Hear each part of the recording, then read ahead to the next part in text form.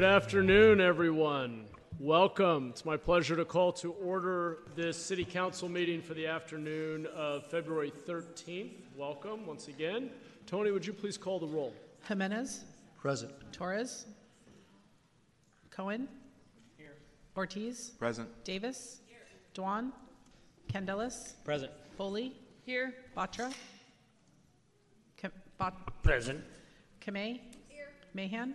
Here. Torres. Here. You have a quorum. Great. Thank you very much. Now, if you're able, please stand and join me in the Pledge of Allegiance. I pledge allegiance to the flag of the United States of America and to the republic for which it stands, one nation, under God, indivisible, with liberty and justice for all.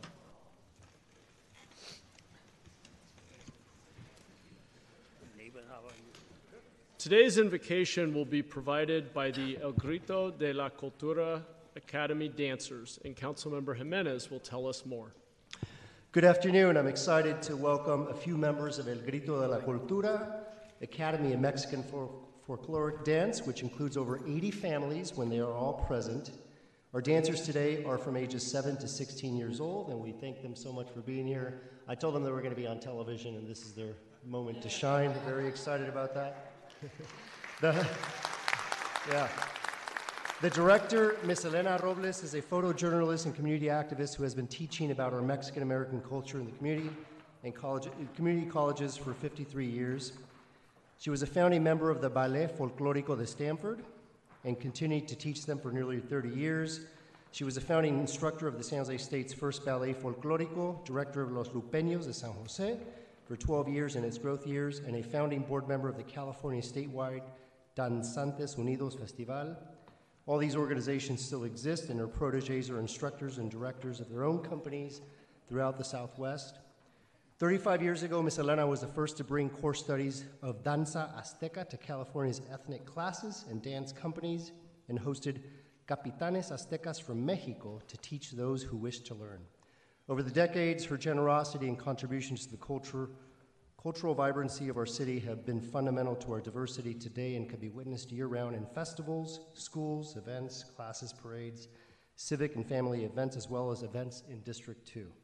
Today, we are proud to witness the post-pandemic generation of El Grito de la Cultura. Ms. Elena and the kids, please, the floor is yours. Thank you.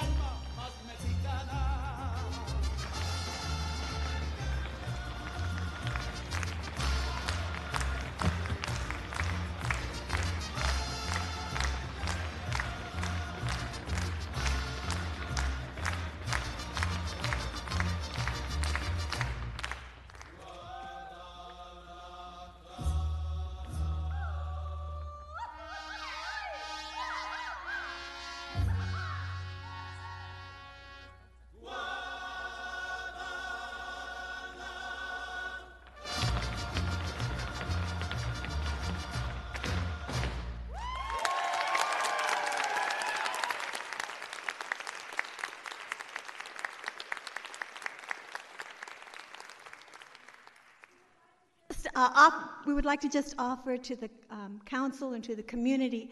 This group's name is El Grito de la Cultura. Significa, un grito is a scream or yell, but not just anyone. It's a yell of culture. Every culture has a yell that happens when you're in the middle of your life, your family, everything's good, the music, the food, everything is good, and you can just get happy and you let out a yell.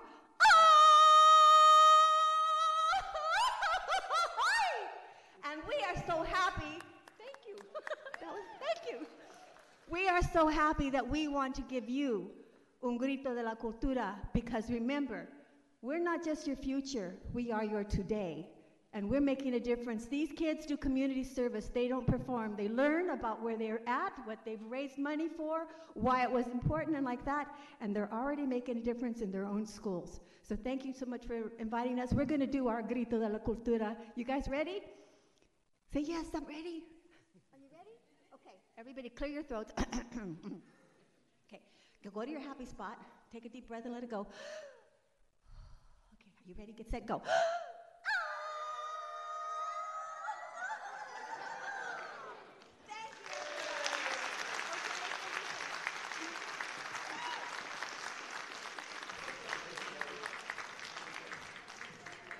Thank you. Thank you, Maestra. Great to have you here. You guys were fantastic. Yes. Yes. That's right. You guys are great.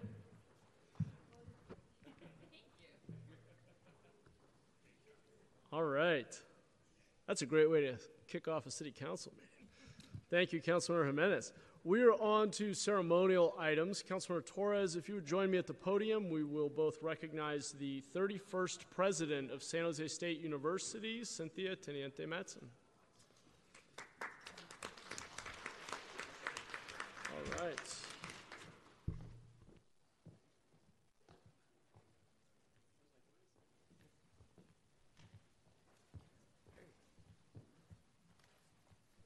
No, that's right, Madam President. Again, thanks for being here. All right. You want to say a few words after me? Or are you good? You're good? Okay. All right. Well, it is my pleasure to introduce a leader in our community who already needs no introduction. That's Cynthia Teniente Mattson, president of San Jose State University. Since stepping into the role last year, Cynthia has helped build the bridge from San Jose State University into the city of San Jose, into Silicon Valley's downtown, that's right, I'm talking about our downtown here, and into the grassroots of our entire community. Cynthia breaks barriers. President Teniente Mattson is the 31st president and the first Latina to serve as president in the university's 166th year history.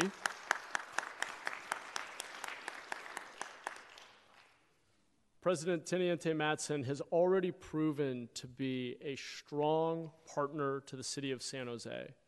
She has helped drive turnout to City Hall career fairs, partnered with the city on cross-promotion and marketing, championed expanding student housing throughout the downtown to enliven our downtown and create more housing options for our students, has collaborated on event programming, marketing, and joint security concerns, is deepening San Jose State's relationships with tech giants across Silicon Valley, and in short, she is building a world-class university here in our world-class city. So and it's been, I'll just say on a personal level, it's been a real pleasure to work with her. She's got so much energy and optimism and vision for how to take our university and our city to the next level, and I've really enjoyed the collaborative, optimistic, and energetic spirit she has brought to the job. So without further ado, I would like to introduce you to President Cynthia Teniente Mattson, who is receiving a commendation, which I'll give her in just a moment here, for her presidential investiture and serving as the 31st president of San Jose State University. And Presidente, your investiture is this week? Next week. Awesome. Really looking forward to it. Please say a few words. Well, thank you very much, Mayor. Thank you very much, Mayor. Thank you very much, Councilmember, for including me and all of my colleagues that are with me today from San Jose State University. I have shared with our community and I've shared with the mayor that San Jose State and the city of San Jose are the epicenter of the future. And our university is a significant part of that work together and the collective impact that it takes to make our city, our university, and all of our students and alumni rise to new heights. We are absolutely delighted to share this investiture moment with our community here. This is about our university. This is about honoring our past, respecting where we are today, but really looking to our future. And I know you share that same vision, Mayor and City Manager McGuire, and so many of my colleagues on the council that I have had an opportunity to meet, many of whom are San Jose State alumni. So thank you very much for this tremendous honor. I deeply appreciate it. Go Spartans. Go Spartans. Go All Spartans. right.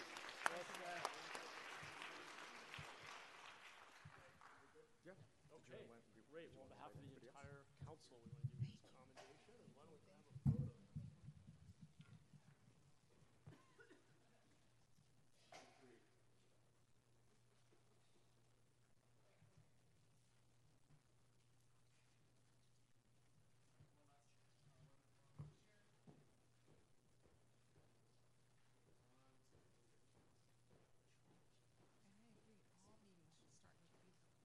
Exactly, right? Totally. Thank you. Congrats again. We'll see you soon.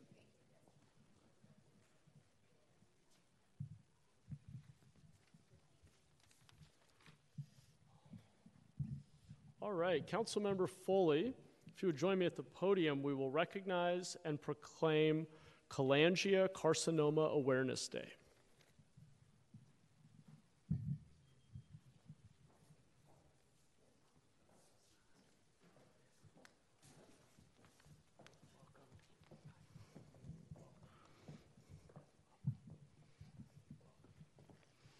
Thank you, Mayor. Good afternoon. I'm Councilmember Pam Foley. Today I'm here to recognize Thursday, February 15th as Cholangiocarcinoma Awareness Day in the city of San Jose. This day is part of an international effort to raise much-needed awareness of cholangiocarcinoma. This type of cancer forms in the bile ducts, which are the slender tubes that carry the digestive fluid bile from your liver to your gallbladder and your small intestine. Each year, nearly 10,000 people are diagnosed with this lethal cancer. Due to the lack of symptoms in the early stages, the majority of patients are diagnosed when this disease has already progressed to stage 4. The rare nature of this cancer and the devastating prognosis have made it historically difficult to fund and recruit patients for clinical trials necessary to advance treatment options, leaving few options for those diagnosed. This day, which was first celebrated in 2016 and is used to raise awareness and to advocate for this poorly understood and under-researched cancer that is increasing in incidence globally. To accept today's proclamation, I am joined by Dawn Bonet, who first educated me about the lethal cancer when telling me about her and her best friend Marcy's mother. Dawn herself is now 1 year post-treatment and 2 years post-diagnosis. She continues to have extensive blood work and a CT scan every 3 months to monitor for reoccurrence. Today, she is joined by a fellow patient, Sarah, a caregiver, and her husband, Brandon, who has played a part in the support group she has had throughout her journey. Mayor Mahan, will you please present this proclamation to Dawn as we invite her to say a few words?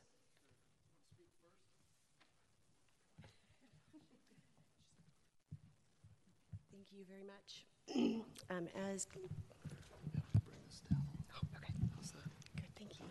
As Councilmember Foley mentioned, cholangiocarcinoma is a rare and deadly cancer of the bile duct. I have to step closer. Don't be shy. There are, as Councilmember Foley mentioned, nearly 10,000 people are diagnosed with this lethal cancer, including Charlotte Jackson, Marcy's mom, and Sarah Zwingman, a fellow patient with cholangiocarcinoma. Unfortunately, Marcy's mother gained her wings as the result of cholangiocarcinoma in 2020, a few short months following her diagnosis. Sarah had a liver transplant in 2022 and is now considered NED. And as Councilmember Foley mentioned, I'm about two years post-surgery and about 1 year post-chemotherapy as well. You'll notice I said that both Sarah and myself are considered NED, and that is due to the fact that due to the high rate of recurrence, doctors will not ever declare us cured. They will only inform us that we have no evidence of disease on our current scans. While this cancer is rare, it is increasing, and it is estimated to become the third deadliest cancer by 2040, and the median age of those diagnosed has decreased from 65 years of age to 44 years of age. February is the International Cholangiocarcinoma Awareness Month. It's a campaign established by the Cholangiocarcinoma Foundation to raise awareness in an effort to increase early diagnosis of and research into cholangiocarcinoma. So I want to say thank you to the City of San Jose and the City of San Jose council members and Councilmember Foley for joining us in this effort to raise awareness by proclaiming February 15th to be Cholangiocarcinoma Awareness Day. Thank you.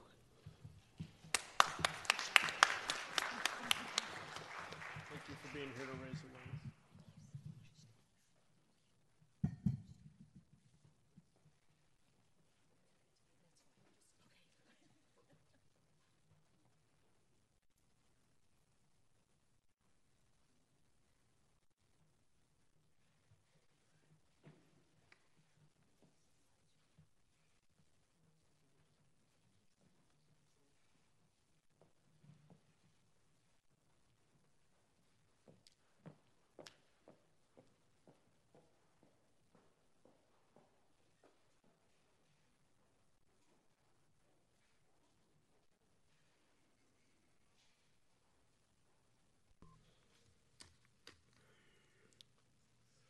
Okay, thank you, Councilmember Foley. We are on to orders of the day. Does anyone on the council have any changes to the printed agenda?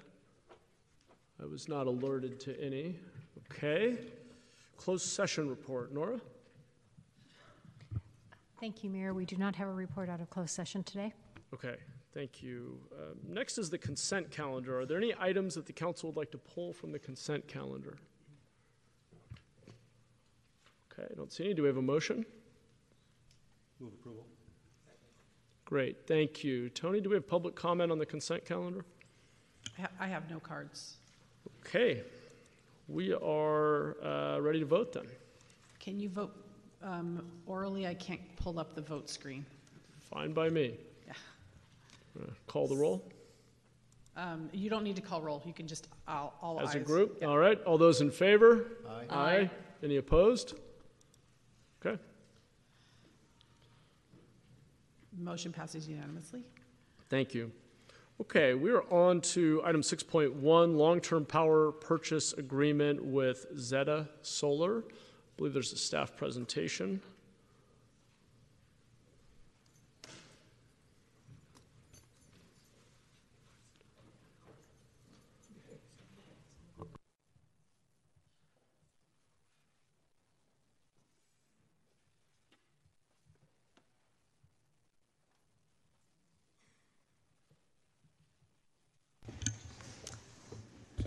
Good afternoon, Mayor and Council. Lori Mitchell, Director of the Energy Department, and really pleased today to be joined by Paul Emirato. He's our Deputy Director of Power Supply.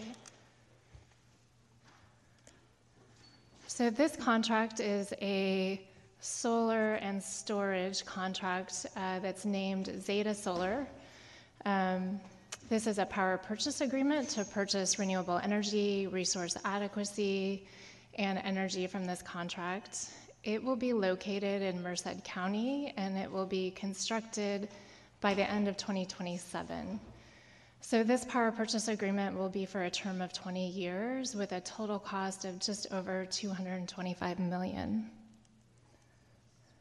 So just a little bit about Longroad. They are a developer that primarily focuses on wind and solar and battery storage projects throughout the United States. They've been operating since 2016, and they have over 1.9 gigawatts of projects under operation. They're not a publicly traded company, and they are a developer that we have another executed power purchase agreement with that council approved last year called Sun Pond. So a couple of the key terms of this agreement are, one, deliverability, which means it's able to be connected to the transmission system, and then the labor components of this agreement. So importantly, this project needs to be connected to the transmission system in order to be delivered to us here in San Jose, and it has received a full allocation from the California ISO, who operates the transmission system, but they need to show additional projects on the development of this project. So in order to keep that allocation, they need to have an executed power purchase agreement by February 14th, which is tomorrow. So we are recommending approving it today so that we can sign this agreement tomorrow and they can keep that allocation.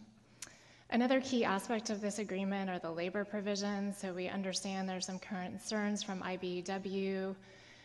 In response to that, Zeta has offered to include language in the power purchase agreement that requires them no later than 6 months prior to construction, which will likely be in late 2025 or 2026, that they or their construction contractor will enter into a project labor agreement, or they'll award the contract to a union signatory entity, which will employ a union workforce governed by the existing labor agreements.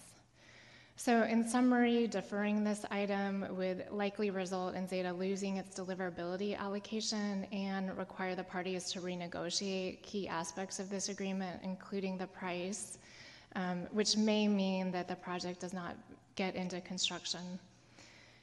And then importantly, it would also not meet our regulatory requirements that are mandated by the Public Utilities Commission. And so with that, we're happy to take any questions. Great, thank you for the presentation. Let's go to public comment first. Will Smith?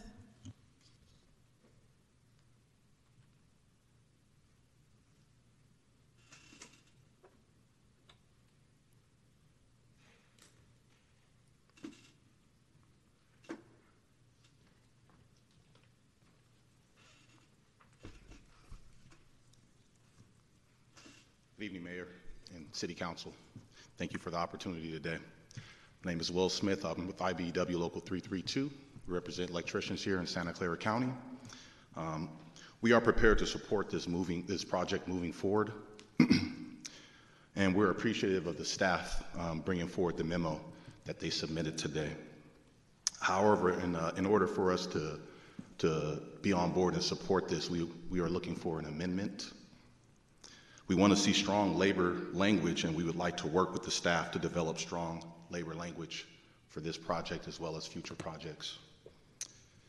I have a few copies of just a basic language that we would like to see implemented, and it touches on things such as prevailing wage, apprenticeship hires, talks about the construction that falls in the apprenticeable occupations of the building trades, and it talks about multi-craft project labor agreements that shall be deemed to meet the requirements of payment of prevailing wage. For projects that do not implement a multi-craft project labor agreement, developers shall submit monthly reports to the agency showing compliance with payment of prevailing wage, compliance with skilled and trained workforce requirements, and to document employment of apprentices. So we urge the council to move forward with this project, but to move forward with solid labor standards that's going to promote a high quality project that's built with local hire as well as apprentices. Thank you very much. I could submit copies of this. Sure, I'll take it. Here. Back to council. Okay, thank you. Back to council. Councilor Batra? Thank you very much for bringing this contract forward. I need a couple of clarification. We say about $11 million, up to $11 million a year. Does that mean that we are obligated to buy $11 million, or we have the option to buy up to $11 million? So we are obligated to buy the energy that the project generates. If it doesn't generate energy, then we're not obligated to purchase it for $11 million. But every megawatt hour that it generates, we're obligated to buy it up to that $11 million. So what's our minimum obligation, you say? There's no minimum, so if it never generates any energy, we're not obligated to pay anything. Okay, so if it works best for us, we get it. If not, we don't need to. Okay. Okay. So that's a pretty decent contract. I can see. I have a totally unrelated question to the generation of power. I'm going to ask it. We may not be able to discuss that over here. During this last week of storms, when 800,000 people lost the power, thing which occurred to me is there any project that's related with this one, connected with this one, which is working on improving the distribution of power as a part of this one, or any affiliated project? Because we're going to be dependent on our power distribution for a long time with the vendors we are connected with, despite of whatever the power, clean energy, whatever power we buy from wherever we buy. But our distribution is still going to be dependent on the people we still are getting it from them for the next many, many years. And I just want to know if there is a project associated anywhere which is working on improving the reliability of that distribution. I can take that one if you'd like. Kip Harkness, Deputy City Manager.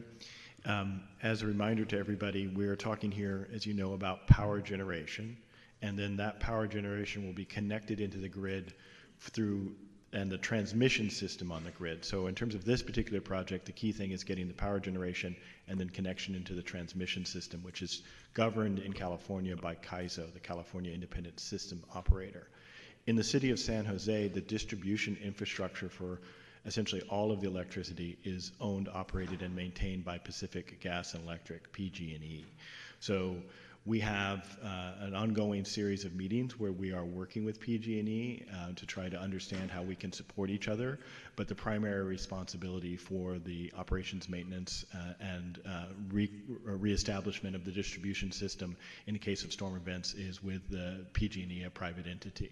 So our role is primarily supporting in that regard, that we all have agreed that we have a mutual interest in increasing the resilience and reliability of that. Thank you, Kip. Since PG&E operates under permit from us, is it possible for you to have a long-term joint project, single project, whatever, where you periodically report how they're trying to improve this distribution over the future? Probably the appropriate place to report back on that would be through the T&E Committee, Transportation Environment Committee, where we report out on our city infrastructure work, including our work around electrical reliability. So we can include that. Those kinds of conversations and updates on those in the T&E report would be the appropriate place, I would think. Yeah, I appreciate that, because I knew that this was in the right place, but I just wanted to get this out so that some right place we get that discussion going, because that's equally important, if not more important, than purely clean energy purchases, okay?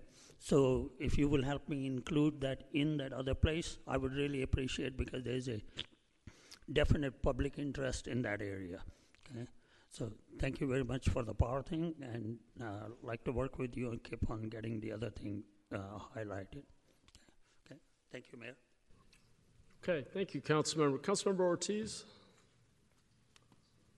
Thank you, Mayor Mahan, and I want to thank our ESD staff for putting forth this potential contract.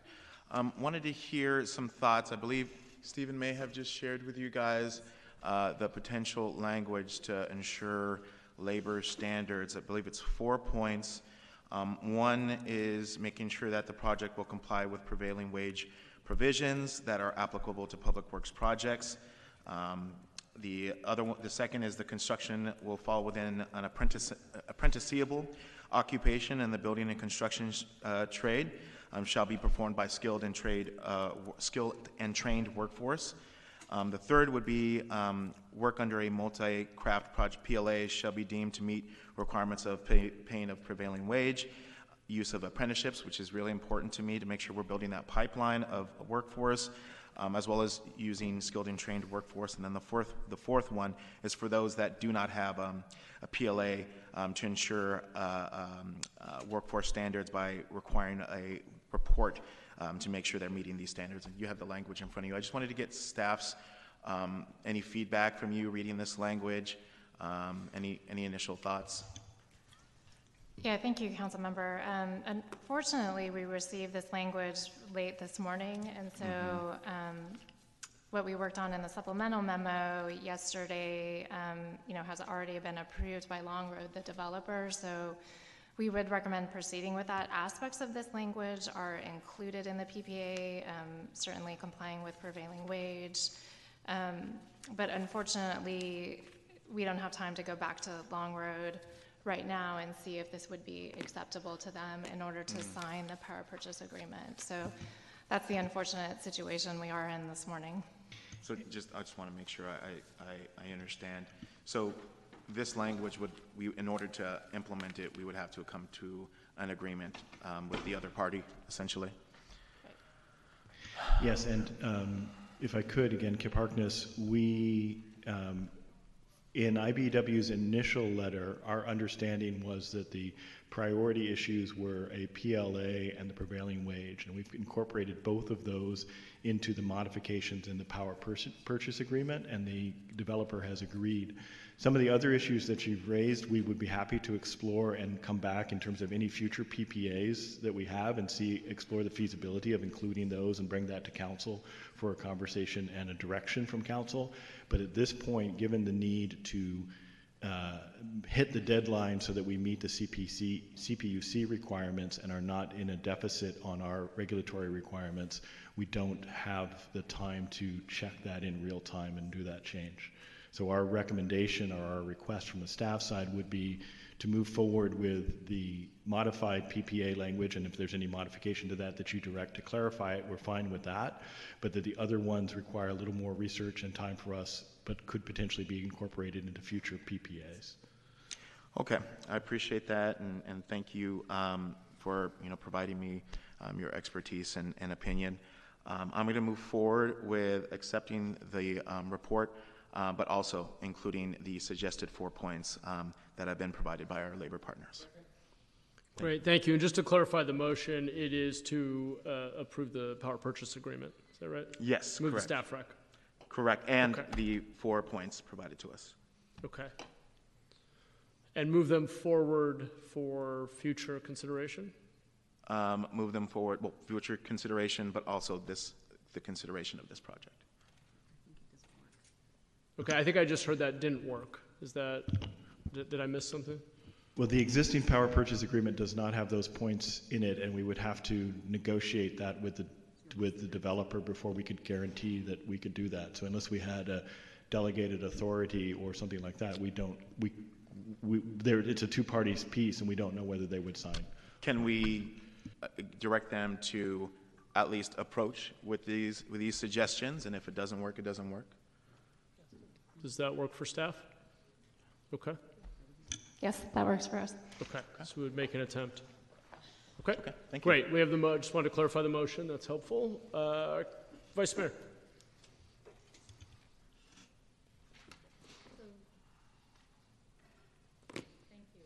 Oh, you're not on. There you go. Thank you for that. I understand the predicament that staff is in, and thank you for the supplemental memo. But I will say that unless it's in writing, it may not happen, whatever. I mean, I totally understand the situation that we are in. I also understand that they're in a situation where they need to have this by tomorrow. So the agreement, however you have to do it, add an addendum, add whatever language it is, but I think that this is the moment at which it would be important for them to also sign on to some of these provisions. So I'm a little bit sort of reluctant to just say, oh, well, you know, it doesn't fit in, maybe next time or whatever. I think that they are also motivated by having this done by today, and if they're not able to do it, then they should just say, no, we can't do it. But if you don't have it in writing, then, you know, I just see it as a floating thing out there for future, whenever it comes around again. This is a 20-year agreement. It is worth a lot of money, and I think that we should have high labor standards. Yeah, thank you, Councilmember. Just to clarify, I think the developer is very willing to work with labor. You know, we worked with them late yesterday on the language. Great, then they should sign an addendum saying we agree to this. Yeah, I mean, it's up to them. They need it. They want it by February 14th. And, you know, it just happens that, yes, in fact, we want to be able to work with them. We want to be able to do things with them. They're able to be in a good position. So, you know, you have the agreement, you add an addendum. If they agree to it and they have told you, yes, in fact, they agree to it, then they should just sign it. So just to clarify, we received this language at about 11:30 this morning, so they haven't had a chance to review this language. And so that's the challenge that we have, is just the timing of this request and getting it agreed to before the item is heard here today. I see. Okay. Yeah. So I think the motion on the floor is to go to them and ask them to agree to this in writing. Okay. Thank you. Okay. Councilor Torres. Thank you so much for the presentation. I'm going to be supporting the motion. However, I do have a question. I know that I had just left the council office that I used to work for right before the 2021 PLA agreement happened in our city. Does solar projects like this, are those covered under those PLA agreements, or is it, or what did it? Some of us weren't here, so that's why I'm asking that question. So, yeah, let me turn to staff. Yeah, my understanding, and I'm happy to be corrected if somebody from Public Works is here to correct me, is that that PLA requirement is applicable to city constructions and public works. This is not considered a public work. This is a power purchase agreement. And while they are constructing this facility and we are getting the sole benefit of it, it does not qualify as our public work, and we are not constructing it, and therefore it is not within the realm of the existing policy. Not to say it couldn't be added to future policy, but within the existing policy, it does not qualify. Okay, no, thank you so much on that, Kip, and I'm not sure if is Matt here? Was that correct? Okay, great. And I'm glad, and I know we're all getting this right before the meeting, but you know, if we are serious about moving to clean energy or solar energy, I think we need to revisit the policy, because I know that Councilmember Ortiz has been saying we don't want to rob Peter to give it to Paul. Thank you. I was going to say Mary, but okay. But vice versa, right? So I think we definitely need to revisit this, because, like I said, everybody has to be at the table, and if we are serious about cutting our emissions and creating new technology and having new technology, then we need to definitely revisit the policy if we're going to have big projects like this coming down the pipeline. So thank you. Okay, thank you, council member. I don't see any other hands. Let's vote. I had. Oh, Councilor Foley, were you? I didn't see your hand on my request list. How many weeks have we had this kind of technology, and I'm still not doing it right? I have a couple questions about the item that was handed us today during the in public comment.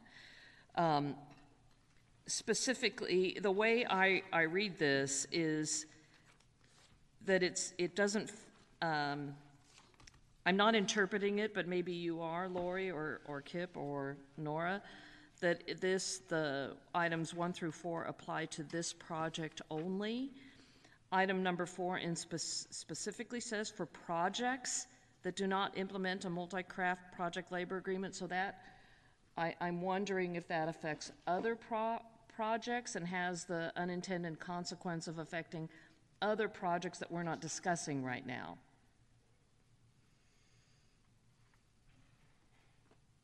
Any thoughts? Yeah, I'm reading it the way you are.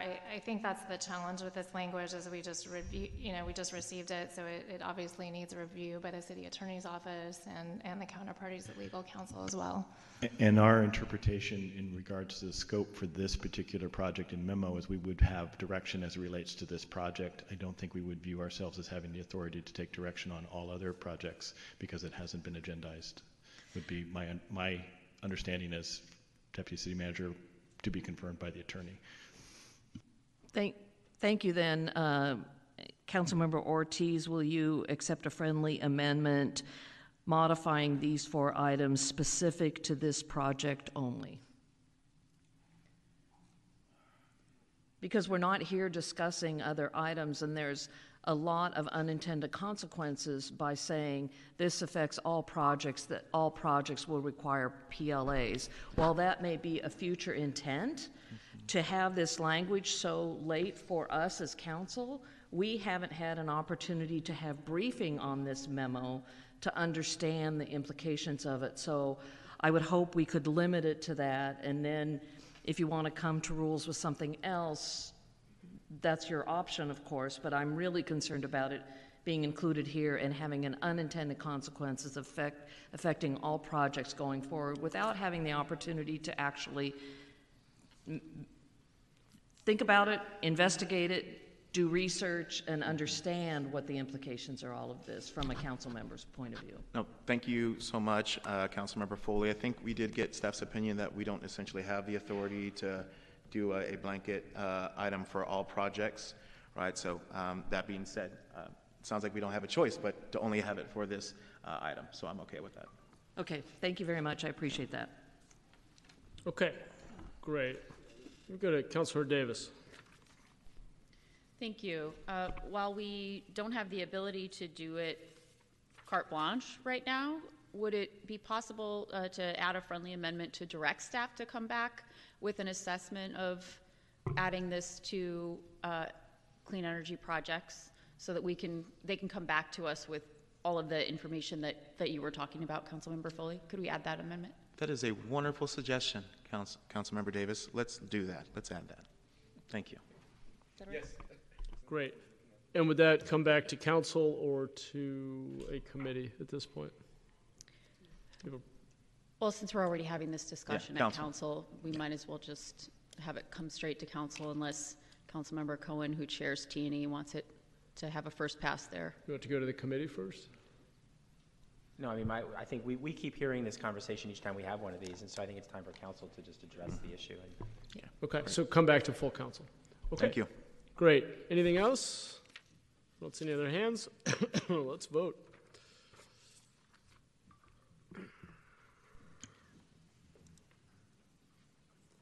Motion passes unanimously. Great, thank you. Thank you all. We are on to item 8.1, approval of an exemption to the city multifamily housing revenue bond policy. And this opens a public hearing. This is a public hearing to consider the issuance of tax-exempt bonds by the California Municipal Finance Authority to finance the construction of a 300-unit multifamily rental housing development to be located at 950 to 970 West Julian Street in San Jose for the View at Julian by GemCore Development Partners, LLC.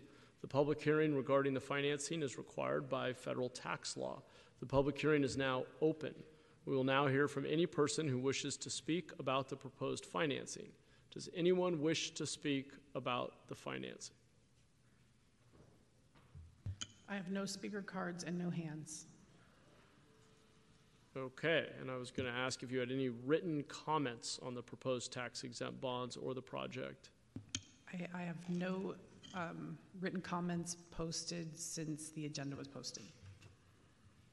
Okay. I'm not seeing anyone rush forward to comment. The public hearing is now closed.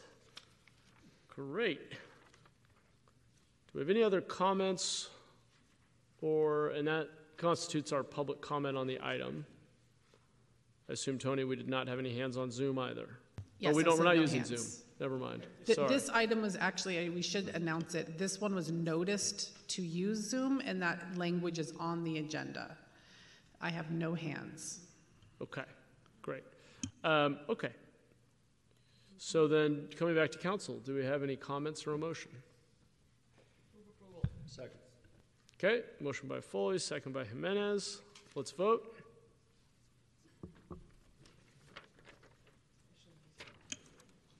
Motion passes unanimously. Great, thank you. Okay, we are on to item 3.1, report of the city manager.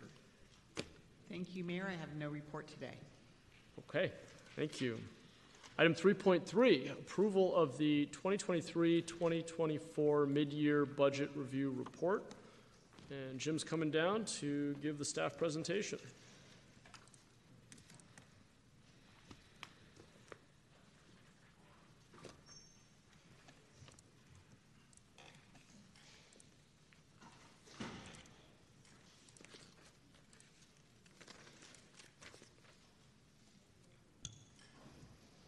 Good afternoon, Mayor, members of the City Council. I'm Jim Shannon, your Budget Director, here to talk about the mid-year budget review. The annual adopted budget is a financial plan predicated on the best information available at the time it is prepared. As with any budget, however, changing conditions create the need to modify the original plan. Through its budget policies, the City Council has designated mid-year as the appropriate time to perform a comprehensive assessment of the current year's budget and the mid-year budget review report as a vehicle for consideration of any necessary budget revisions. To prepare the report, the City Manager's Budget Office, working with all the city departments, analyzed the status of the city's operating capital budgets contained in over 140 funds. Based on that analysis and the recent receipt of several new grants or reimbursements, we have budget adjustments recommended in the report for your consideration today. So, I would say this is a good news report. It's relatively boring, which is really good news for us as part of the mid-year budget process. Operating and capital funds are generally performing as expected, with a few exceptions here and there. While the economy has cooled, that was generally anticipated. Most indicators are still, though, relatively positive through the first half of the fiscal year, and very modest growth anticipated in the future. Budget adjustments are recommended in various operating capital funds that we will talk through here. And as we kind of get into this, as my staff settles around me, we are relatively well positioned as we enter into the upcoming budget process. So that is also good news there. Just a quick couple of economic conditions. The employment is modestly higher. So employment is up by about 11,000 jobs year over year at the end of December. That's 0.9%. So that's good news, again, reflective of the slowness. The unemployment rate is up, however, though. So it was 2.1% last year. It's about 4% this year. Real estate activity is continued to be a weak spot for us, so maybe it's getting a little bit less weak, I would say. Our single-family home prices are up year over year, which is good because they were trending downward earlier in the fiscal year, but they are up as of the end of December. The rate of property transferred sales had plummeted in recent, and I would say over the past year. So you can tell from that graph looking at December of 2021, they've really sort of trended down. But that downward trend has lessened, and so it looks like maybe we're seeing some bottoming out in terms of real estate transactions, which would be good news for us. Looking specifically at the general fund, our revenue growth is modestly higher. We're anticipated to exceed budgeted levels by about $30 million. Expenditure savings tracking to see around $15 million. As part of the actions here, we are going to recommending it to establish a 23-24 ending fund balance reserve of $13.5 million.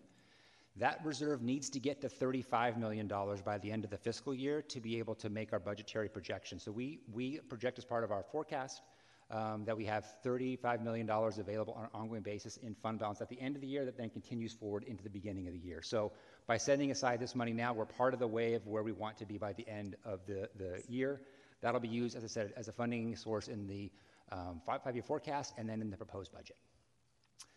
We have a few adjustments here. Now, the mid-year budget process is really not a venue to do new things. So there's going to be a few new things here and there, some special and capital funds, but we really try to limit it in the general fund because we want to save that for the proposed budget process.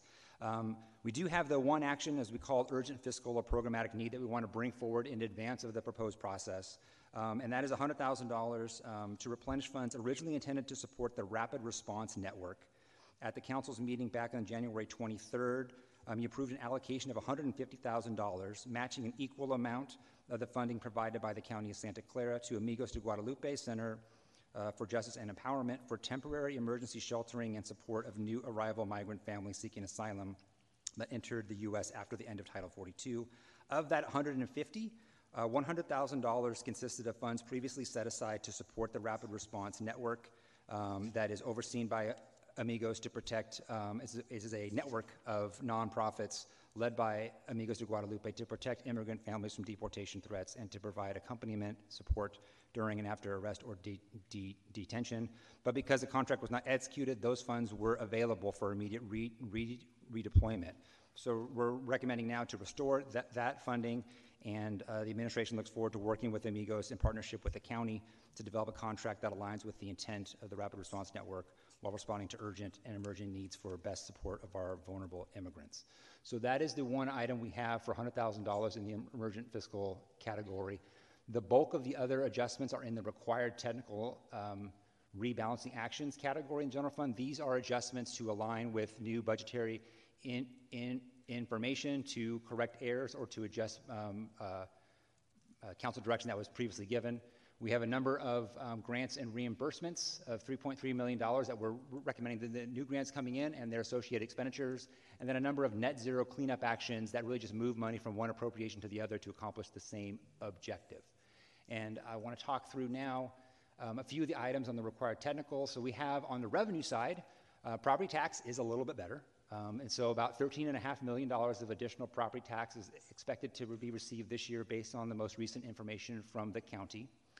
About $3.5 million of interest earnings in the general fund based on the cash that we have in our general fund bank account, plus the higher interest rates. We have a little bit more money coming in on the interest side for revenue that we want to recognize. The fee activity in the PRNS program is doing a little bit better also, so we want to recognize some of the funding there.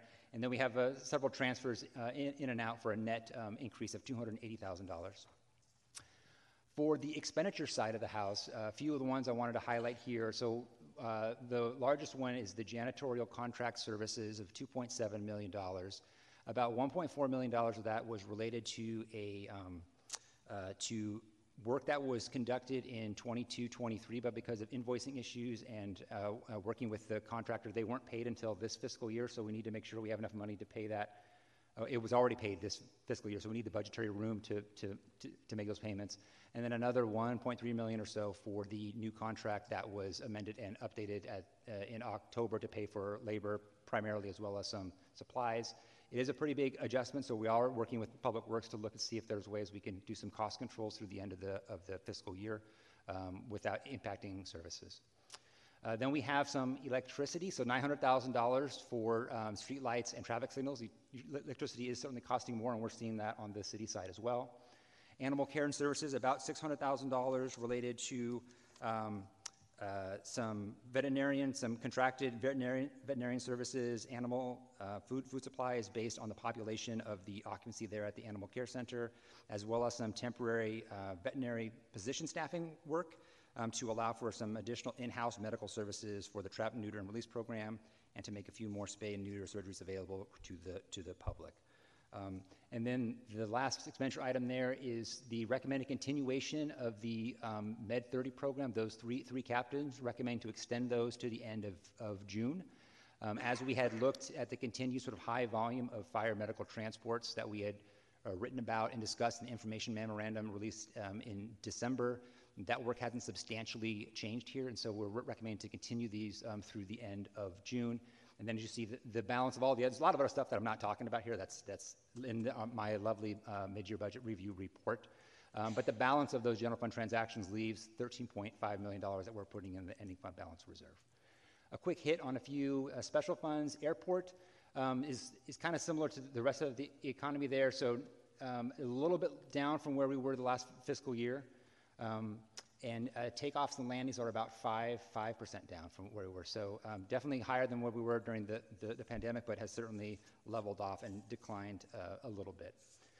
We are recommending the establishment of the San Jose Opioid Response Fund. We are expected to receive at least $7 million over an 18-year period. That number will probably go up as more companies sort of sign on to the settlement. We need to spend those monies on opioid prevention and intervention, harm reduction, and related services. They'll be in its own separate fund. We've got some funding recommended in 2024. We'll do a larger, more substantial analysis and a set of recommendations as part of our budget process.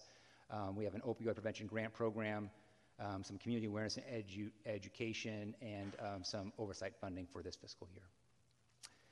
I might have gone a little heavy on the arrows here, but this is a couple of capital funds we wanted to highlight. So the C&C, our construction and conveyance tax, which is related to real estate property transfers, is downward. So we do want to take some budget adjustments there from 40 to 35 million.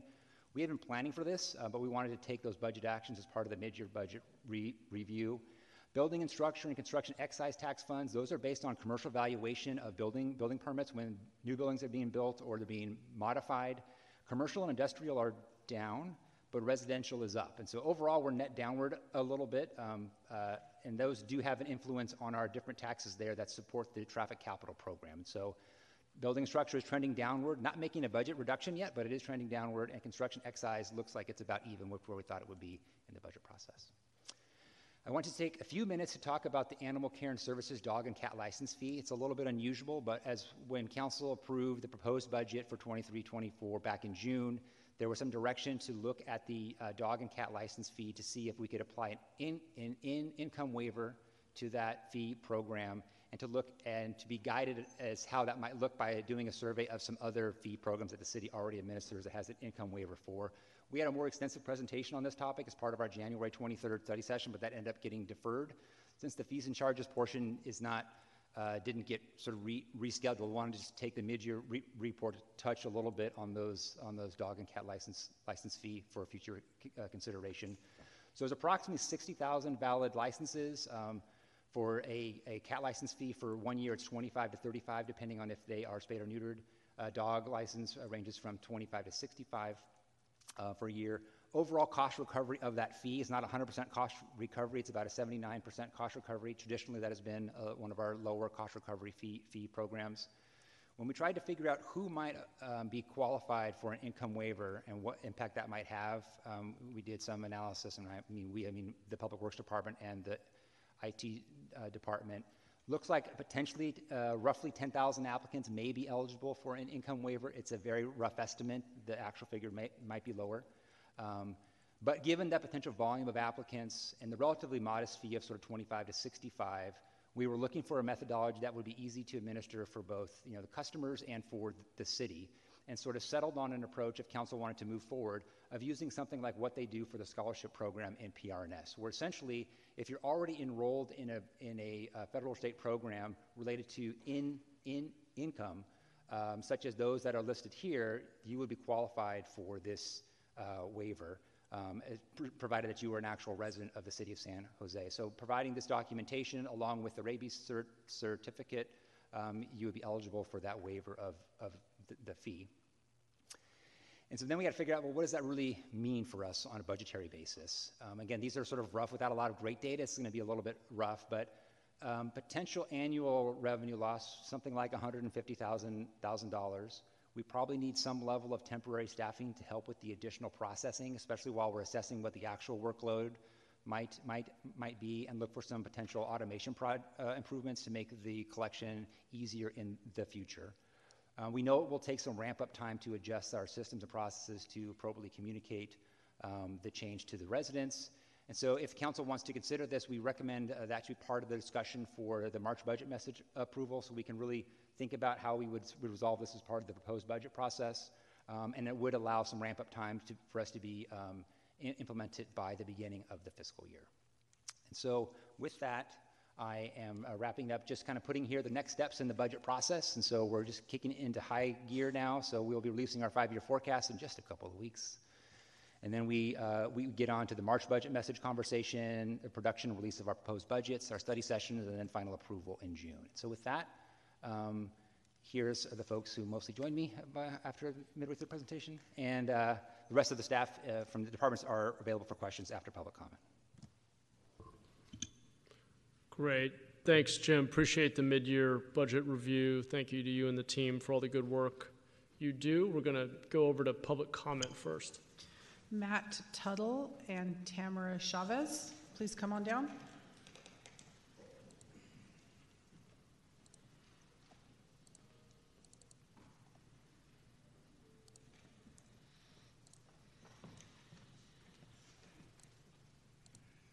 Good afternoon. My name is Matt Tuttle, President of San Jose Firefighters Local 230. Today we ask for your continued support of funding our paramedic supervisor position, also known as Med 30. Your support keeps a position staffed that is an invaluable resource for our citizens, but also as direct support to our already overworked paramedics who have endured years of being overworked and being understaffed. We are still the lowest staffed big city department in the nation and are still operating at similar levels from decades ago. We urge to vote you for continued support staffing Med 30 and appreciate your support and fight for helping San Jose firefighters and the San Jose Fire Department. Thank you. Thank you. Next speaker.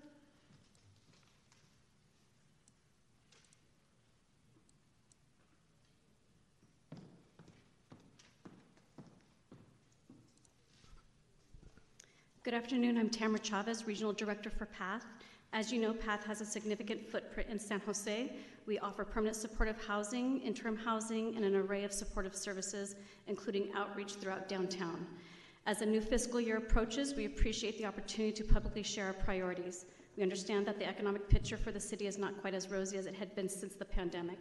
Despite the media narrative, we are making progress on homelessness. The challenge remains that we see more people entering than exiting the system.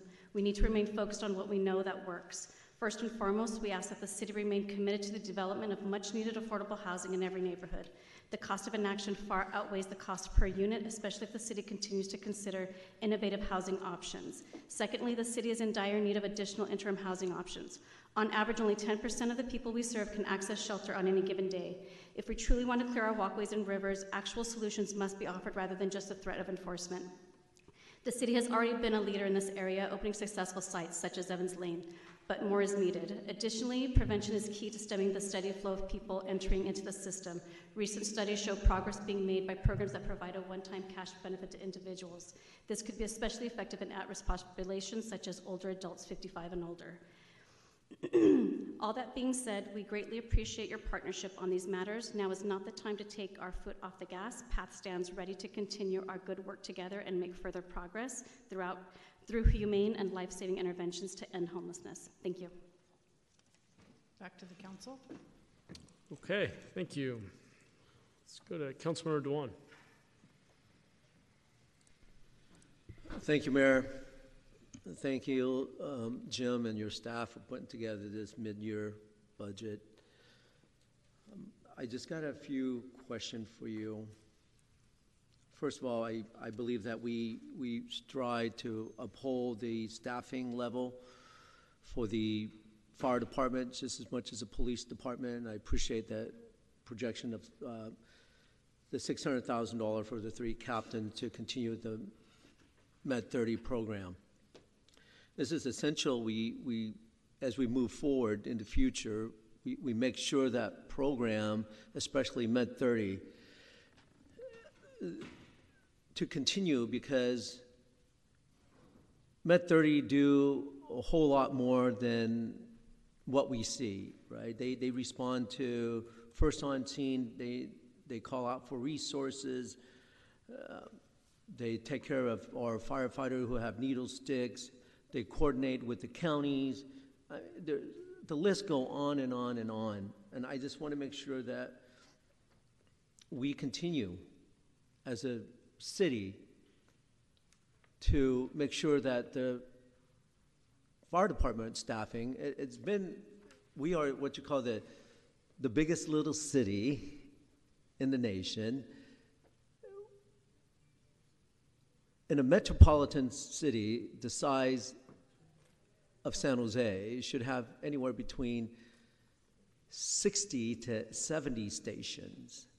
but we only have 33 stations. And our staffing is still the same since 1980. And somewhere, the amount of volume of calls have gone all the way up to 110,000. And 11,000 of those are from our unhoused residents. And the amount of calls that we have is almost at a breaking point for our firefighters.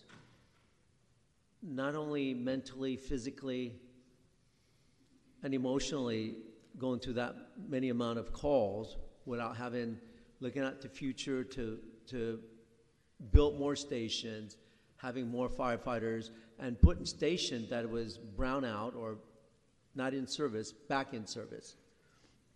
And I just want to make sure that we continue to support that. I have a question for you regarding the San Jose Opiate Response Fund. I understand that part of it goes to the prevention grant program, some awareness and settlement. Now, does that go to nonprofit organization, or who does it go to? Does part of that funding go to the fire department to buy Narcans? Can you give me a little more detail on that, please? Yeah, sure. Thank you for the question, Councilmember. So of that amount that we have there, we do have for $350,000 that will be administered by PRNS as part of their BEST program for an opioid prevention grant program. So that's the amount for the grant. We have $75,000 to help with that grant oversight of that amount, $50,000 for capacity building, for community learning about how that would work with the BEST, to do some evaluation as part of the BEST program. So we have about $475,000 sort of related to the opioid prevention grant program itself. Then we do have about $120,000 for the purchase of Narcan and training for city staff and community members for some of that use. $60,000 for a similar program within the police department specifically, and then $29,000 for the fire department for public education and outreach materials related to the mitigation of opioid misuse, drug disposal, and Good Samaritan laws and treatment. So a little bit of more detail than was provided on that slide, but certainly the focus now, I think, is on some community and education pieces, some harm prevention with the Narcan and a grant program, and I think we'll be rolling out, as part of the proposed budget process, some more substantial work. Thank you. And then regarding the animal care services, you said there's approximately 60,000 valid licenses in the city of San Jose. Now, the fees that you put out here, is that a reduced discount fees for our citizen, or is it only a regular fees that I'm looking at? Those are the regular fees. So those 20 with the 25 to 65 range, those are the existing fees for animal license for cat or dog. And then the 10,000 applicants that possibly could be eligible for the income waivers, then is there a particular guidelines? I believe that ISC is right here. It's on page 13. So these are the documentation, or at least some of the documentation that they need to prove prior to get the fee waived. Correct. Yeah. So I think that the intent in talking with staff was not making it more difficult for the person to apply, make it easy for staff to administer. So they wouldn't have to verify the income of the individual because that's already been verified by the program that they belong to. And so that was the intent, to provide proof of documentation, be enrolled in those programs, and then you would be eligible for the waiver. Well, thank you for the report, and I move for approval of the mid-year budget report. Great. Thank you, Councilmember. Second by Batra. Let's go over to Councilmember Ortiz. Thank you, Mayor. I want to extend my gratitude to, of course, Jim Shannon and the dedicated team at the Budget Office for the comprehensive report that's been presented. I understand that due to the postponement of the fees and charges study session, you did incorporate some of the information that was going to be presented into this memo, so I appreciate that. I would also like to express my appreciation to the Public Works and Housing staff for further reviewing our community development block grant request for the African American Community Center. Really excited about the dollars secured for that. And in June, our budget BA, consisting of myself, colleagues Councilmember Davis, Torres, Batra, and Dewan, presented a memorandum in June funding for the repairs of the crucial community center in our city. I'm excited and grateful that the CDBG funding will allow for the completion of the full scope of repairs to the roof and the replacement of the windows.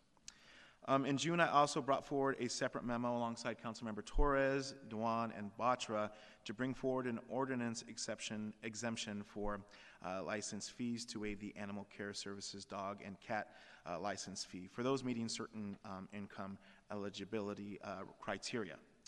We have received numerous inquiries from families who are worried about being unable to afford the licensing fees for their pets.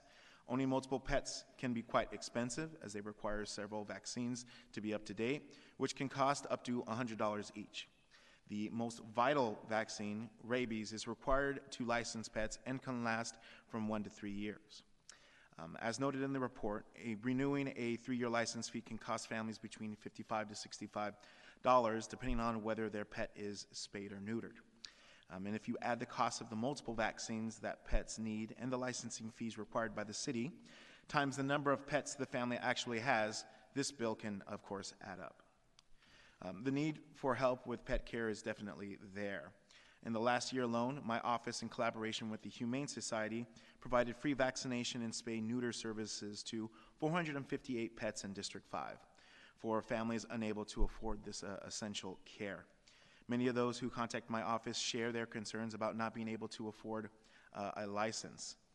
To help alleviate financial pressure for families considering pet adoption or to continue to provide care for their pets, a potential waiver of licensing fees for future vaccination can serve as both a benefit and an incentive, especially since the animal shelter is already struggling to find permanent homes for the 900 plus animals currently in their care.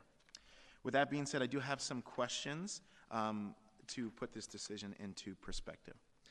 Jim, I understand that you have an estimated impact this may have on revenue, but you expect it to be much lower than the number projected in the presentation. To provide more context to this conversation, can staff return during the budget process with more information on the number of owners who have paid for licensing versus those who have not paid for their licensing? Thank you for the question. I think, just to clarify, it could be lower. I don't know for sure that it would be lower, but it was a really, I just want to emphasize the iffiness of that revenue projection. But, I think those additional elements, we could probably come back with some. I'm looking to Matt Lesh. I think some of those extra questions we can likely try to get better at as part of a MBA or something, probably. But I'd like Matt to comment on that.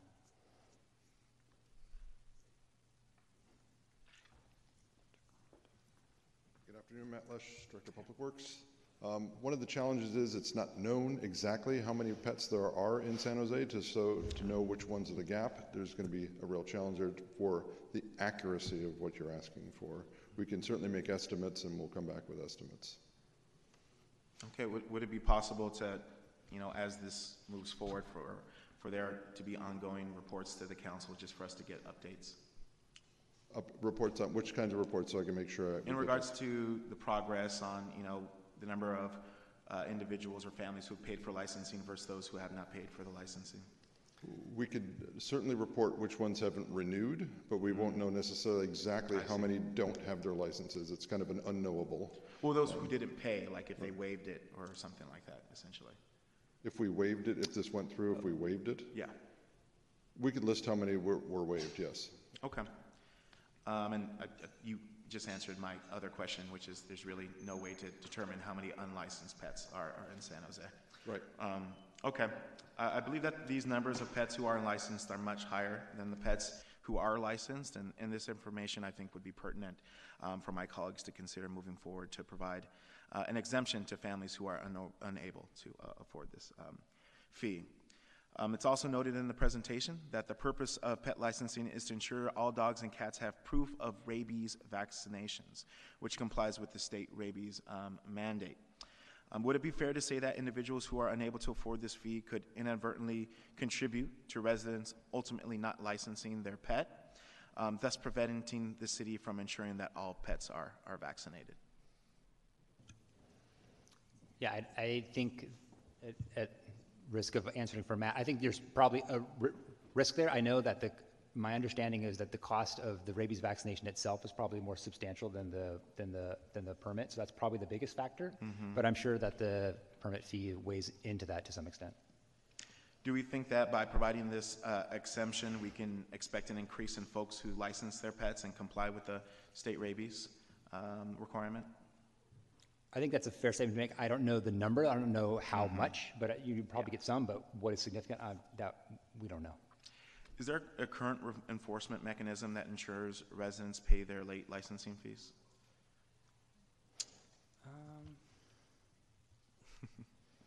We went all the way back up there, Matt.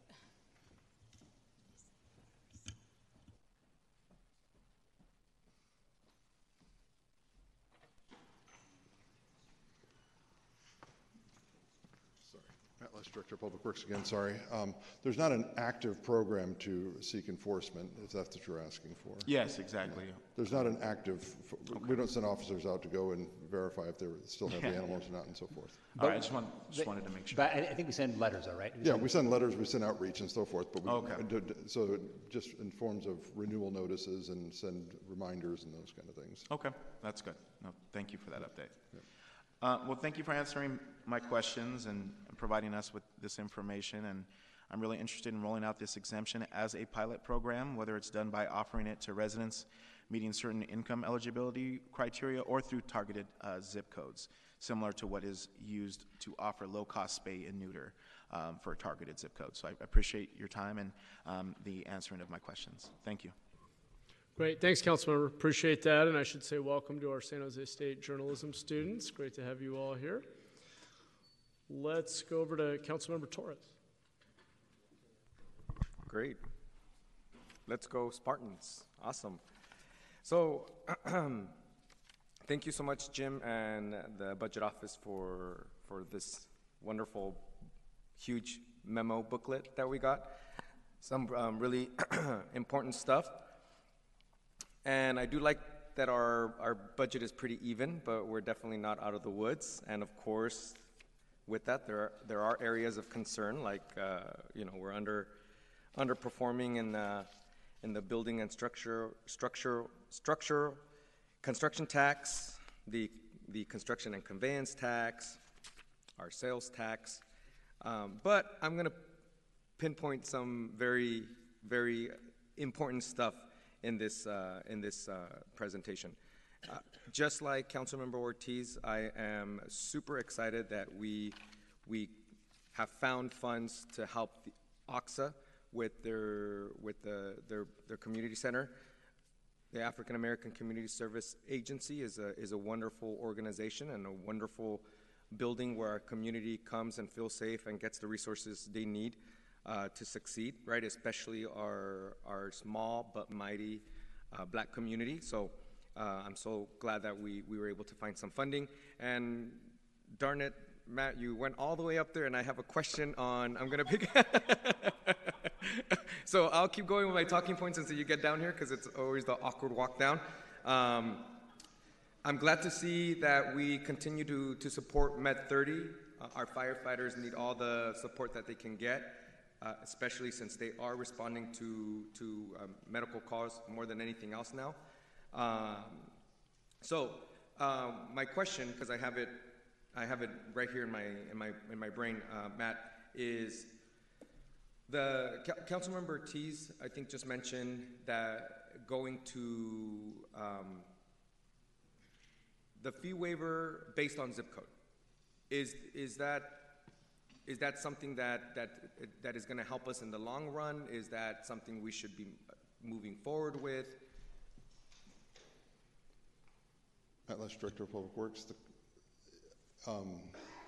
what is the objective, is what I would ask. And so if the objective, so to say whether I'm meeting the objective, I'd have to ask that question based on. Yeah, what it is. so I think, for example, I don't know if we do it, we do it, or we still do it, but I know that in years past, we've had spay and neutering programs, right, just for targeted zip codes. And I think it was for one breed. I think it was Chihuahuas, because we all know that Chihuahuas, you know, were popular in 95127, 95116, and 95. I forgot the other zip code. And I say this because it's when you know, multi-generational families living in a house, an apartment in one of our most affected zip codes, right? They have to either decide whether to spend, you know, money on rent or money on food, or feed their kids. But we all know that you know, furry friends should be for everyone, right? We shouldn't just rich people shouldn't just have furry friends, right? But our most underserved community should be able to have our furry friends. So I know that that Councilmember Ortiz brought it up, but is that something maybe that we can hone in, is making it just based on zip code? So if directed by council, sure, we could, as opposed to doing income based, we can focus on zip code. If it's the entire zip code, or if it's a portion of the zip code, we just would need what kind of guidance, and then through the budget office, through the budget process, we could identify what the impacts would be of those choices. Okay, great. And then the other, that's it for me. Sorry. I don't know if anybody has any questions for Matt, so just stay down here at this point. The other one is I'm glad that we're starting to tackle the opioid crisis as a city. It's very, very important. It's very unfortunate that I've had family members pass away because of overdose on opiates. And so I'm so glad that we are doing that. And I know that Councilmember Duan brought it up. My question is where are we getting this money from? And it's going to go to, I think I heard in your answer to Councilmember Duan, it's going to go to our best providers? So to the answer to your question, so it is a settlement, is a national settlement for opioid. I think I'm looking to our city attorney, manufacturers and distributors of opioid-related products that have entered into a national sort of settlement. And so there is an allocation to the states and then to the municipalities. And so that's where that funding comes from. So the amount of that $7 million over I forget what the time period, an 18-year period is based on sort of those companies that are participating now, but we expect the number of companies that will participate in that settlement to grow, so that dollar amount's probably going to grow. So that's the first part of the question. And so to get us started, we do have, the funding is allocated into a couple of different buckets. So one of them would be an opioid prevention grant program of about a total amount of about $475,000, $350,000 for direct distribution to nonprofits, and then we've got some for $75,000 for the program oversight of that and get it sort of stood up, as well as some capacity building and community learning within the best provider network for about $50,000. So that whole program is about $475,000. Then we've got the other portion, about $120,000 for Narcan and outreach and training for both city staff and community members. We have about $6,000 for police department training, and about $30,000 for the fire department to disseminate some public education material. So we have it sort of spread out a little bit throughout different departments, but we expect sort of a more holistic approach as we get into the proposed budget process. Okay, great. No, thank you for that, by the way. And also, I know that I saw that our utility tax, such as our cable tax, right, is really dipping really low. And so my question is, as more people are cutting the cord with cable, just like me, I confess I have YouTube TV. You know, it's our cable tax is declining in revenue, obviously, right? And so, are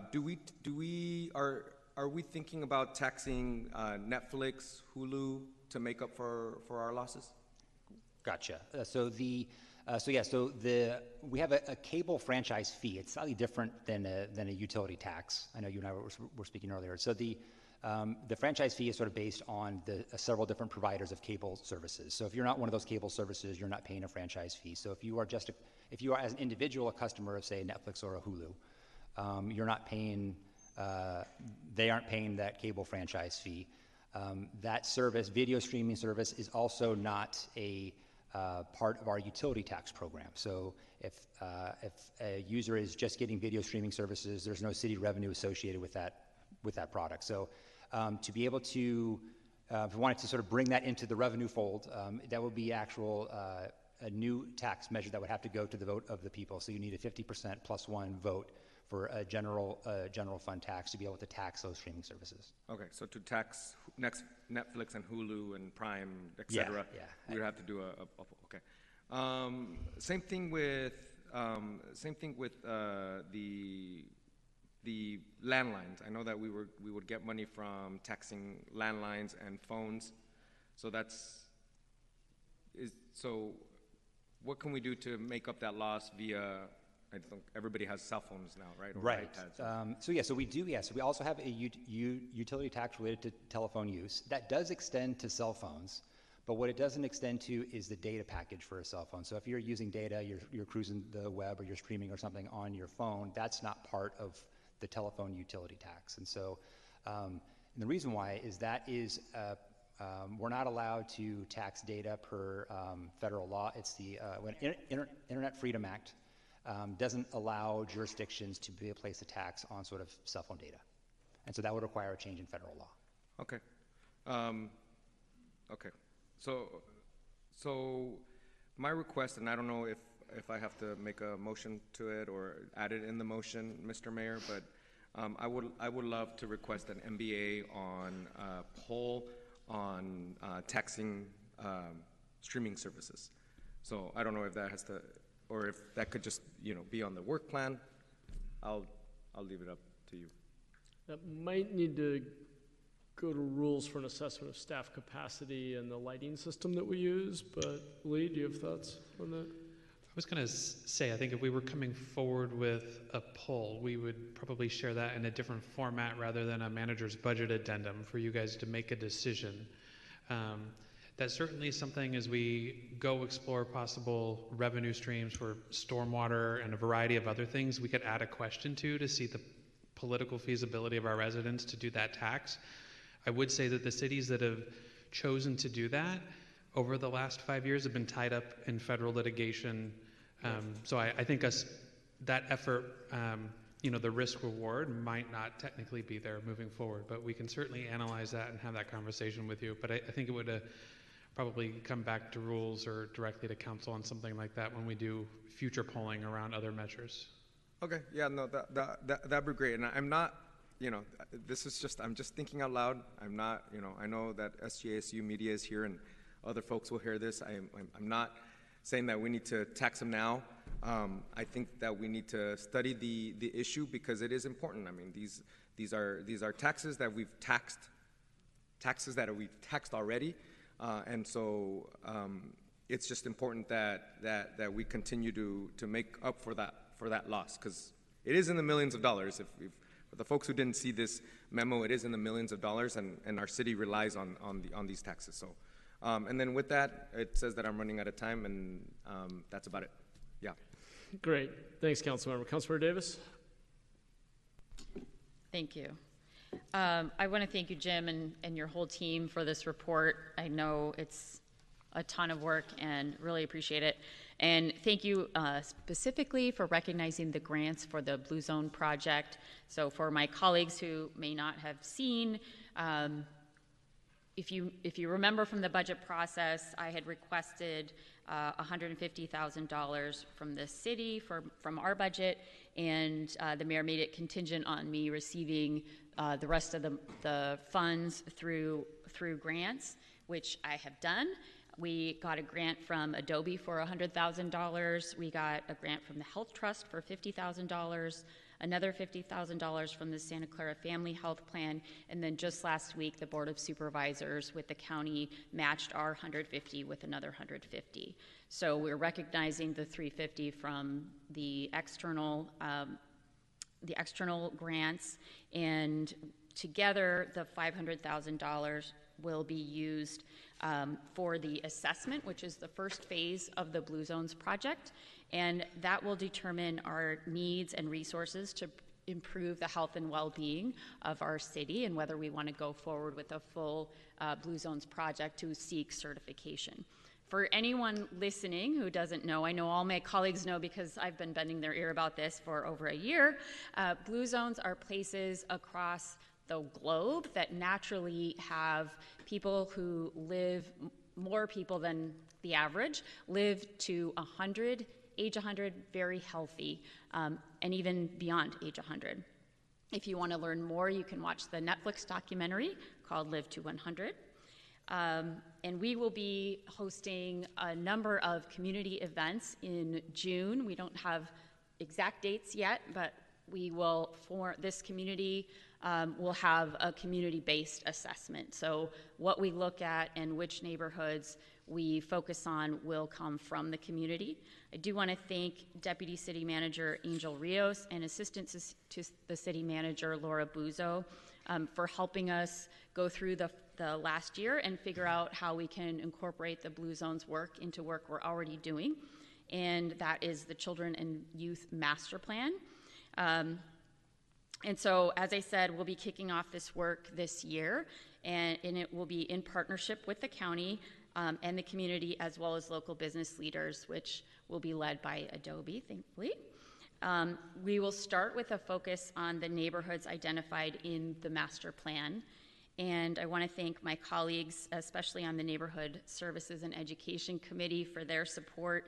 We've discussed this multiple times. We've discussed it in a joint committee meeting with the county. And I also want to thank all my colleagues who joined in our longevity walks and or supported the Plaza Azul Farmers Market here at City Hall. And a special thank you to Councilmember Torres and his staff for all of his work and partnership on Plaza Azul, as well as taking on the longevity walks this year and beyond so that it will live past my time on council. Awesome. Thanks, Council Member. Congratulations on that milestone. Really exciting, and appreciate you driving that and finding outside resources as well. I think it's really exciting. I have your Blue Zone brochure sitting on my coffee table, actually. I point it out to people when they come over.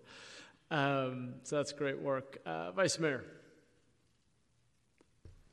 Thank you so much, and thank you so much for the report. There's always a lot of really good information here, and I really appreciate it. You know, one of the things that I was thinking about, as you mentioned, you know, setting aside the 13 million, you know, for, you know, just to set it aside so that we have 35 by the end of the fiscal year. It also occurred to me as we start thinking about what's needed in future years, I know that there's a lot of unpredictability as to which way things will go, but I specifically was thinking about many of the measures and, you know, at the time of which things will sunset. So I know that Councilmember Torres talked a little bit about, you know, taxes and fees and all that kind of stuff. And, you know, I'm just wondering, I know you do the 5-year forecast, but, you know, at some point we're going to have to think about, you know, whether things get extended or not. So I'd like to hear a little bit more when you come back during the budget timeframe to you know, at least let us know when is the appropriate time that these things are going to come up, because I think that it also helps as you're looking at the, you know, 5-year forecast. The other thing I wanted to mention is that thank you for all the work that has really been done on animal care services. And Matt and his team have really done a lot of good work. I want to mention that the animal care and services license fee is a good idea. I would like to see sort of the differences between a fee waiver based on zip code, which would only apply to certain areas, versus it being income-based, because I know that there are a lot of people, you know, who maybe, I mean, if you happen to fall just outside that zip code, right, it's sort of like inequitable. At least that's how I interpret it. So I think that if it was income-based, then it would be a more broader, more equitable kind of thing. And you mentioned some of the programs that already do that. To me, it seems like it would be at least a test pilot to see, hey, you know, even if you wanted to try it for a year, does it work, you know? To me, that would be something that I would see as you know, a better way of trying to get good information, to find out, you know, more of the details that some of the council members are asking for. Thank you. Great. Thanks, Vice Mayor. Councilman Jimenez? Yeah, thank you. Thank you. Just a quick question on slide 8, I think it was. I'm not sure if you can pull it up, but or you probably don't need to pull it up, but you mentioned the janitorial contract and some issues there, and I think allocating, I think it was 1.2 million or whatever it was. Do you happen to know if the workers for the janitorial company, if they were paid, or how did the company handle that as it relates to the challenges they had with their? Yes, so the workers were absolutely paid. I mean, that's the assumption. I think the invoice just got paid later than where it should have been paid, but the payment actually occurred in fiscal year 23-24 instead of 22-23. So it was related to invoices received in April and May. Was a piece of why we had to do the adjustment this year. But my understanding is it was just sort of an administrative issue between us and the contractor, but nothing related to the employees themselves. Okay. They were compensated. And I asked because as per the agreement. Okay. Yeah. I'm glad it was seamless for the employees. I would hate that you know there's some issues like this that they would impact the employees in their lives. So, thank you for that. Appreciate it. Great. Thanks, Councilmember. Councilmember Batra? Thank you, Jim, for the detailed and extremely accurate report. I had told you at the time of the budget last year that your track record of being able to make these projections is so good, and I would not want it to be anything different, but for hoping that this year there will be inaccuracy of kind, which will, because we were predicting potentially deficit. I'm so glad that you brought a report, which is a very happy report. You have not asked any mid-course corrections, despite the line items changing. Everything we propose to do is still on track to be done. We are not going to have any additional deficit as a result of what we are doing, increase in expenses or decrease in any of those. So congratulations for keeping your track record going. I do have a couple of items I want to ask clarification on. At the time of the budget, one of the areas I was very concerned about in my district, and I requested $1 million for the safety project, electrical lights and all that in the Via Huffmonte area. Thank you for getting that $1 million grant from CDBG and keeping that project on track. I recently met with all the residents and the owners of the properties in there. They are greatly appreciative of all the work the city has done to make them safer. Yeah.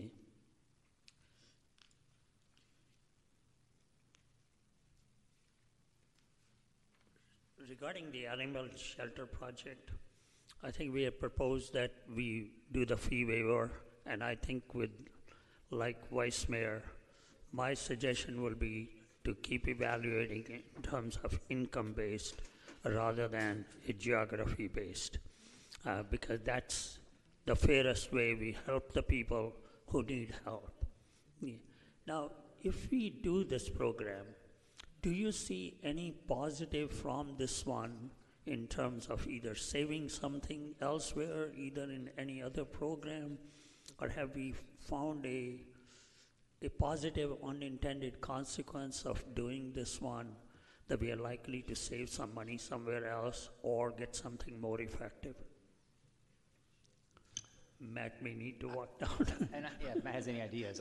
I don't know that we would necessarily see cost savings. I think what the benefit could potentially be is you're bringing more people into the fold to get a license, and so that's a good thing. That means you would have more folks accounted for into the system, and you would have more folks potentially spay and neutering their pets and having a rabies certificate, which would be the most important thing. So that could be one of the sort of programmatic outcomes. I don't know how big that would be. I don't know if you'd see really cost savings potentially, but yeah. So I think Matt agrees. Matt agrees? Okay. Good, take that. Yeah. Matt trained me well, so that's why I'm said that. Okay. And the comments which were made before by my colleague here about the Med 30, I continue to support that with the level of activities which is needed to support our unsheltered, sheltered, everybody, and that activity is very important, so I continue to support. I did that at the time of the budget, and I continue to support that one again today. And there's one item in terms of your unemployment rate has gone up from 2.4 to 4%, which is still better than the state of California, as it has always been. Where does the line item, I would read the negative impact in terms of the revenue about that unemployment rate rising, if there is a place to read that? Yeah, I don't know. So the unemployment rate itself is it's an interesting thing. So what we care about the most is number of people that are employed. So that's going up. So the more people that are employed, that's how it drives revenue. So when we look at the different economists that help us with the forecasting, employment growth is one of the main things. I think the unemployment would be a reflection of some of the layoffs that we've been seeing, but also, theoretically, if you have jobs going up and your unemployment goes up, that means more folks are technically entering into the workforce. So that not necessarily a negative thing if the unemployment rate goes up, if the number of people employed are also going up.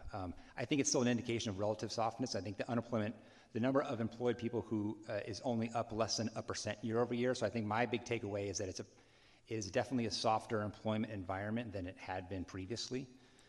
And so we expect to see that reflected in sales tax with lower growth. And I think our tentative estimates are still that you would sort of end this fiscal year slightly lower than where we ended last fiscal year, but that's part of our projections. But I think and Selena was reminding me, that's probably where you would start to see it first would be in sales tax. So that we would see a slowing growth in sales tax, which is what we're kind of seeing.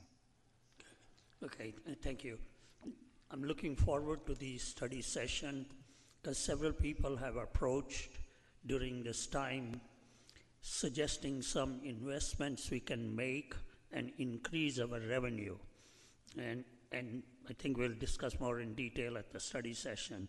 But I really like those suggestions because nothing is better than increasing our revenue rather than looking towards the cost cuts here and there. And revenue enhancers, we're willing to make more investments as long as they're proven. Okay? So hoping to look forward to having that discussion in the budget session. Thank you again for all the great work you've done in the report and even more accurately having your projections which keep us on the positive track. Well, I wish I could take all the credit for the projections, but a lot of people at this table are really the ones that keep me in line, that I arm wrestle with on a daily basis about what they should be. I'll modify my compliment. Congratulations and thank you to the team which you lead, for doing that. Okay, great. Thank you, Councilmember. Jim, just wanted to ask about the risk we may face around commercial property reassessment. What's your current thinking on how exposed to that we are and how it may play out over the coming year or whatever the right time frame is? I mean, the short answer is I don't know. And that's the trickiest thing about the commercial side of the property tax. There's just not easily translatable data that results in projections. So, when we report residential property transactions, that's sort of data set that goes back forever. It's reported on a regular basis.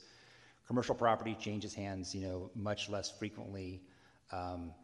We do have relatively less exposure in San Jose than compared to maybe other major businesses because we are sort of more real estate residential than we are commercial broadly. So we're a little bit less impacted, but we do expect to see an impact. I think the feeling is that impact is probably going to hit more in the 25-26 range and not the 24-25 range. Yeah, which makes I'm it even hearing the trickier same. to outreach. I'm I hearing the know same that, we're talking to our planning, building, code enforcement director, certainly nervous about that in that environment. So we're thinking about that, and we're trying to be, we got to be careful because you don't want to be too conservative. Property tax is such a large revenue category that we can't be too defensive there. So we got to find the right way to be defensive, a little bit conservative, but still not leaving money that could have otherwise be put on the table. So that'll be our challenge. Yeah, understood. I'm also hearing what you are about time frame. Do you have an analysis of how many leases and total square footage come up over the next 18 months? That to me feels like an obvious trigger for a property tax reassessment, right? If major tenants don't renew. Hi, Selena Ubando, assistant to the city manager. I was actually just at a property tax meeting yesterday, and Larry Stone was there speaking to all of us. And one of the things he was talking about was that the county, the assessor's office as well, is really worried about the commercial reassessments. So the county is actually opening their reassessment portal for commercial properties to start asking for their buildings to be reassessed 5 months earlier than they usually do, because they want to get ahead of the game. Yeah. They as well, they kept telling us, though, when everyone's trying to ask for them to make predictions, he kept saying, I can tell you what happened in the past, I can tell you what's happening now, I will not make predictions about the future. Everyone tried to get him to do that. So they are saying that hopefully, though, as this portal is opening, they hopefully start getting a little bit more information, and as that is available, they will definitely start passing it on to us. We meet quarterly with them. And he also did discuss, he actually brought up San Jose's vacancy rates for office buildings. He did bring that up as one of his talking points, that we have a high vacancy rate. That we have a high rate of vacancy, yeah, okay. Well, I'm glad to hear that we will have some advance warning. It's good to know that you're meeting quarterly and that they're opening the window early. So at least we'll get an early indication, which may lead to adjustments in terms of what we want to do here. It's definitely the biggest concern I see out on the horizon just over the next couple of years here. Okay, that was all I had. I don't see any other hands from colleagues. Thank you all again for your great work on the mid-year report. And with that, I believe we're ready to vote.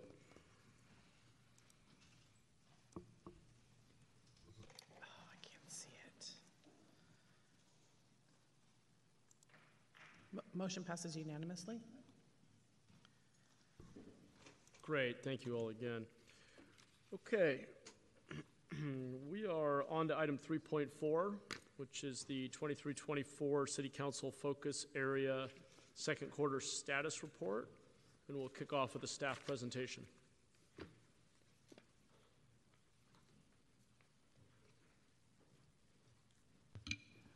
Thank you. Good afternoon, Honorable Mayor, City Council members, members of the public and city staff. Dolan Beckel here, Chief of Staff for the City Manager. So like the previous presentation, while staff are settling in, I'll get us moving, because I know after this topic we also have a study session, potentially the last study session during a Tuesday to occur. So I'm going to keep us moving. Today we are providing the City Council Focus Area Quarterly Status Report covering the second quarter of the fiscal year from October 1st, 2023 to December 31st, 2023. Joining me in the box are the Focus Area Executive Sponsors, who you can see up there, and they'll introduce themselves during the presentation. Senior staff are in the audience as well to answer any questions later today.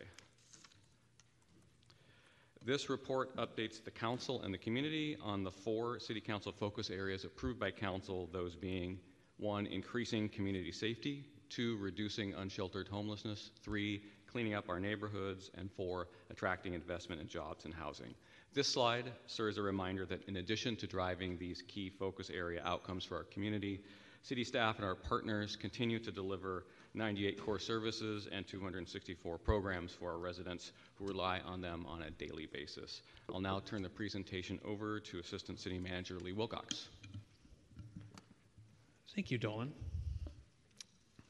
As Dolan mentioned, I'm Lee Wilcox, and I am the executive sponsor of Increasing Community Safety. Over the last quarter, we did not see significant change in the number of city residents rating San Jose as a very safe or somewhat safe place. Fewer residents who reported the city was somewhat unsafe or unsafe cited continued to cite homelessness, theft, crime as the top reasons. So from first quarter to the second quarter, we did not see substantial change. I do want to point out this slide and the lack of data under performance for property crime rates and violent crime rates. As we've mentioned in the past, in a few different informational memorandums as well as PISFIS, we are currently in the process of transitioning to the National Incident-Based Reporting System, referred to as NIBRS. This is a requirement from the Department of Justice and the federal government that all police departments throughout the country transition to this. As part of that transition, it has required us to do a lot of manual transition of records to be put into that system, and thus our error rate right now is considerably high. This is not uncharted territory, as all the other cities that have already gone through this process are in similar situations such as us. So we've been working with our vendor as well as staff in the Bureau of Technical Services to address this. We are nearly caught up with part of the backlog, and I do think for the third quarter report, we will be able to share some of this data. But we're happy, police department's on hand as well as I am to answer any questions around this transition, and we will be updating the PISFIS committee during the next bi-monthly police department report on this issue. With that said, some of the data that we do get on a daily basis from the police department that still does need to be verified does not indicate a high level of change in any crime throughout the city from quarter one to quarter two. Property crime, larceny, burglary also appear to be slightly declining. However, some vehicle thefts appear to be slightly increasing. For violent crime, rape, and robbery reports continue to be steady from quarter one to quarter two. Thus far in the year, the city has seen 16 homicides throughout the city.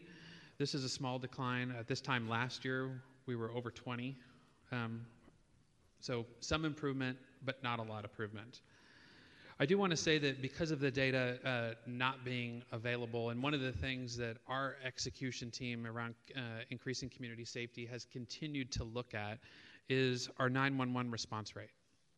And so while it's not on this slide, I do want to say for priority 1 calls, we have a goal of 6 minutes for priority 1. In the first quarter of the year, we were about 7.5 minutes in responding, so slightly over that goal. For the second quarter, we were at 7 minutes, so slight improvement. And then for priority 2 calls, we do have a goal of 11 minutes. And in the first quarter, we were roughly 25 minutes and have improved by a minute in the second quarter to 24 minutes.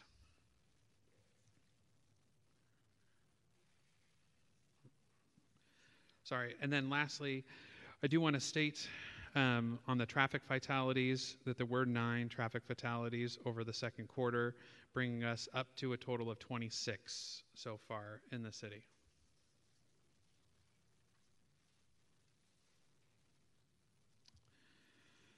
For this slide, I want to showcase our accomplishments over the last quarter. We've hired 31 police officers and 2 CSOs throughout the second quarter. As of January, we still have 122 vacancies and for sworn police officers, and 11 CSOs remain. The police department has launched the organized retail theft task force, as well as the other week, with council's approval, passed the catalytic converter theft ordinance. In addition, DOT's Vision Zero team continues to work and reduce traffic fatalities. This includes receiving a prestigious grant from the U.S. Department of Transportation, which will fund street safety improvements at the city's 4 intersections that have received the most fatality and severe injuries over the last 5 years.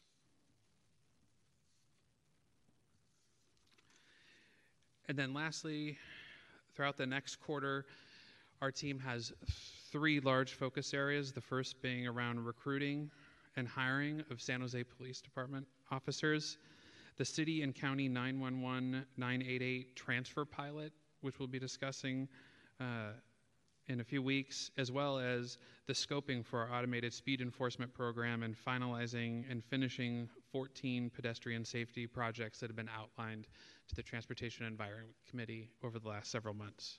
With that, I'm going to turn the presentation over to Omar Passens. Thank you, Lee. Good afternoon, Mayor and Council, members of the public. My name is Omar Passens, Deputy City Manager for Homelessness and Executive Sponsor for this Reducing Unsheltered Homelessness Focus Area. The city has long worked with many regional partners to address homelessness, and as noted during the budget process, the city's role with regard to homelessness includes many areas in addition to the performance metrics listed here. As a threshold matter, I just would like to, thank the Santa Clara County Office of Supportive Housing for their partnership in developing the data needed to produce this scorecard.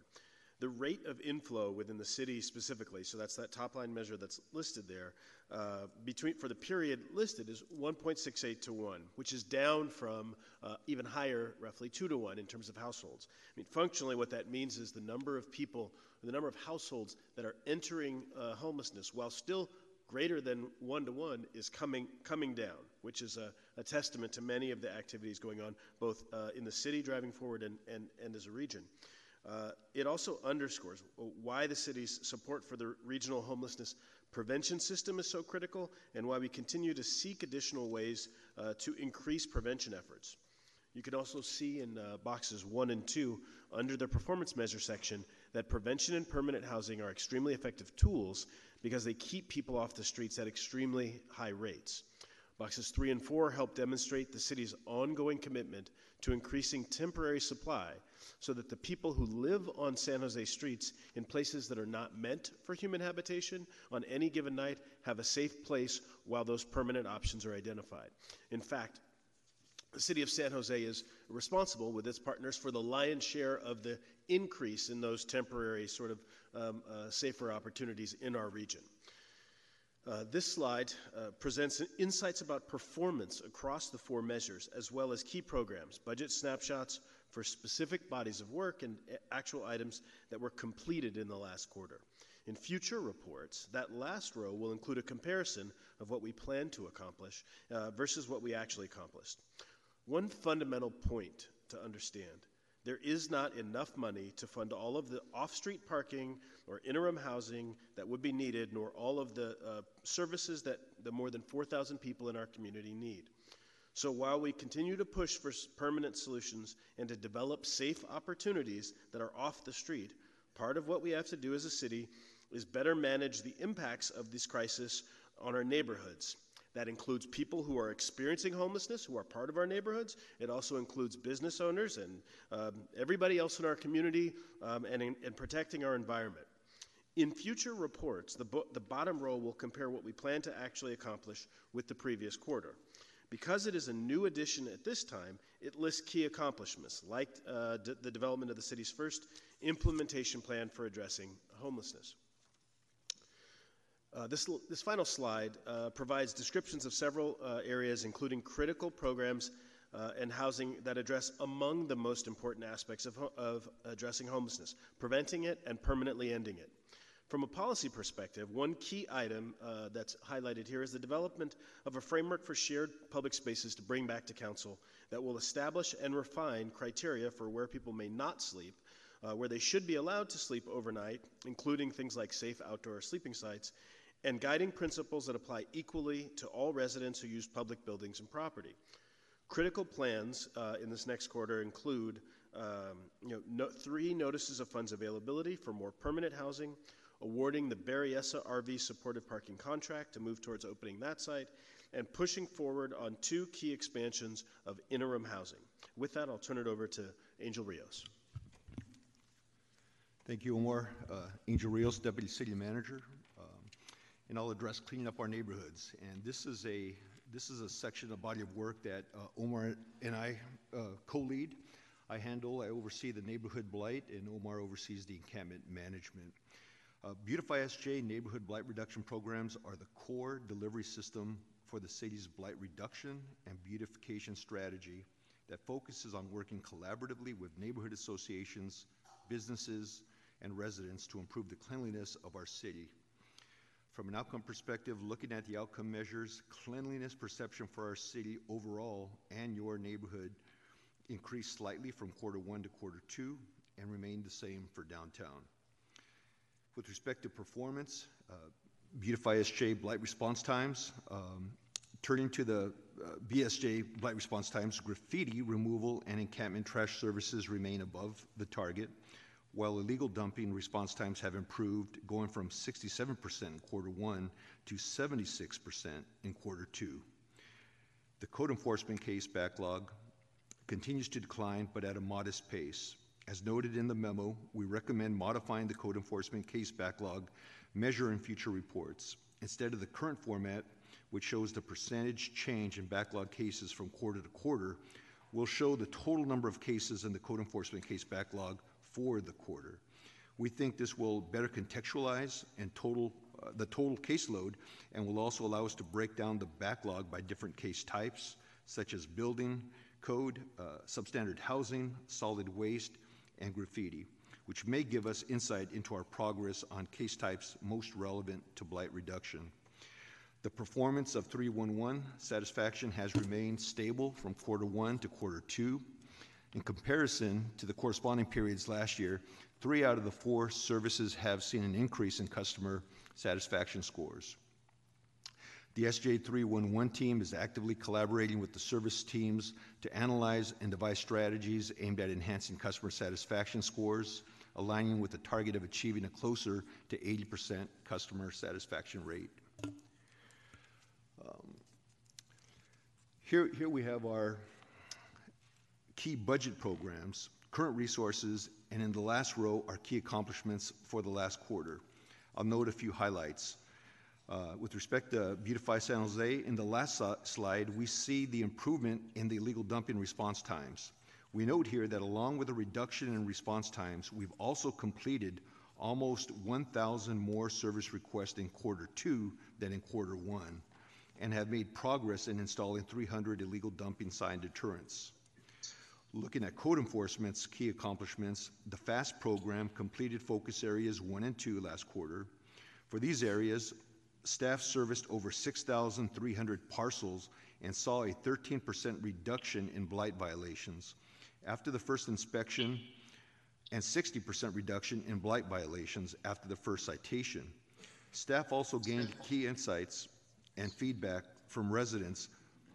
While only approximately 2% of properties received citation, staff has added a warning notice step ahead of the citation for the remaining focus area. I'm getting some feedback, so I apologize. SJ 311 in quarter two,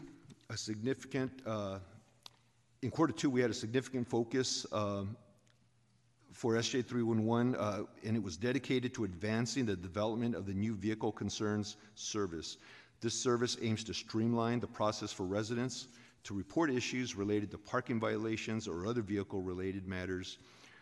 And on the next slide, we will discuss the rollout plans for this service. On this slide, we have our goals for the current quarter, and I'll note some highlights. With Beautify SJ, you can see in our planned accomplishments for BSJ, we're continuing to focus on improvements in the illegal dumping response times with a target of meeting the 80% goal in quarter three. We also plan to revisit encampment management abatement criteria to update our setback guidelines. And as an evolving city service, periodic review and updates are necessary to keep up with lessons learned and incorporate best practices. As for code, we're proceeding with implementation of the FAST program, targeting areas 3 and 4 for quarter 3. Area 3 is located in the Cassell neighborhood, and Area 4 is located in the Mount Pleasant neighborhood, both in District 5. For SJ 311, we have plans to deploy 2 new services during this quarter. Street sweeping, lookup, and the sewer issues services are planned for deployment this quarter, followed closely by the Vehicle Concern Service, planned to go live in March-April timeframe. Street sweeping lookup will allow residents to look up their street sweeping schedule, and the sewer issues will allow residents to report problems with the sewer system. And with that, I'll turn this over to Rob. Good afternoon, Council. Rob Lloyd, Deputy City Manager, and I share this focus area with my colleague Rosalind Huey, Deputy City Manager and Acting Housing Director.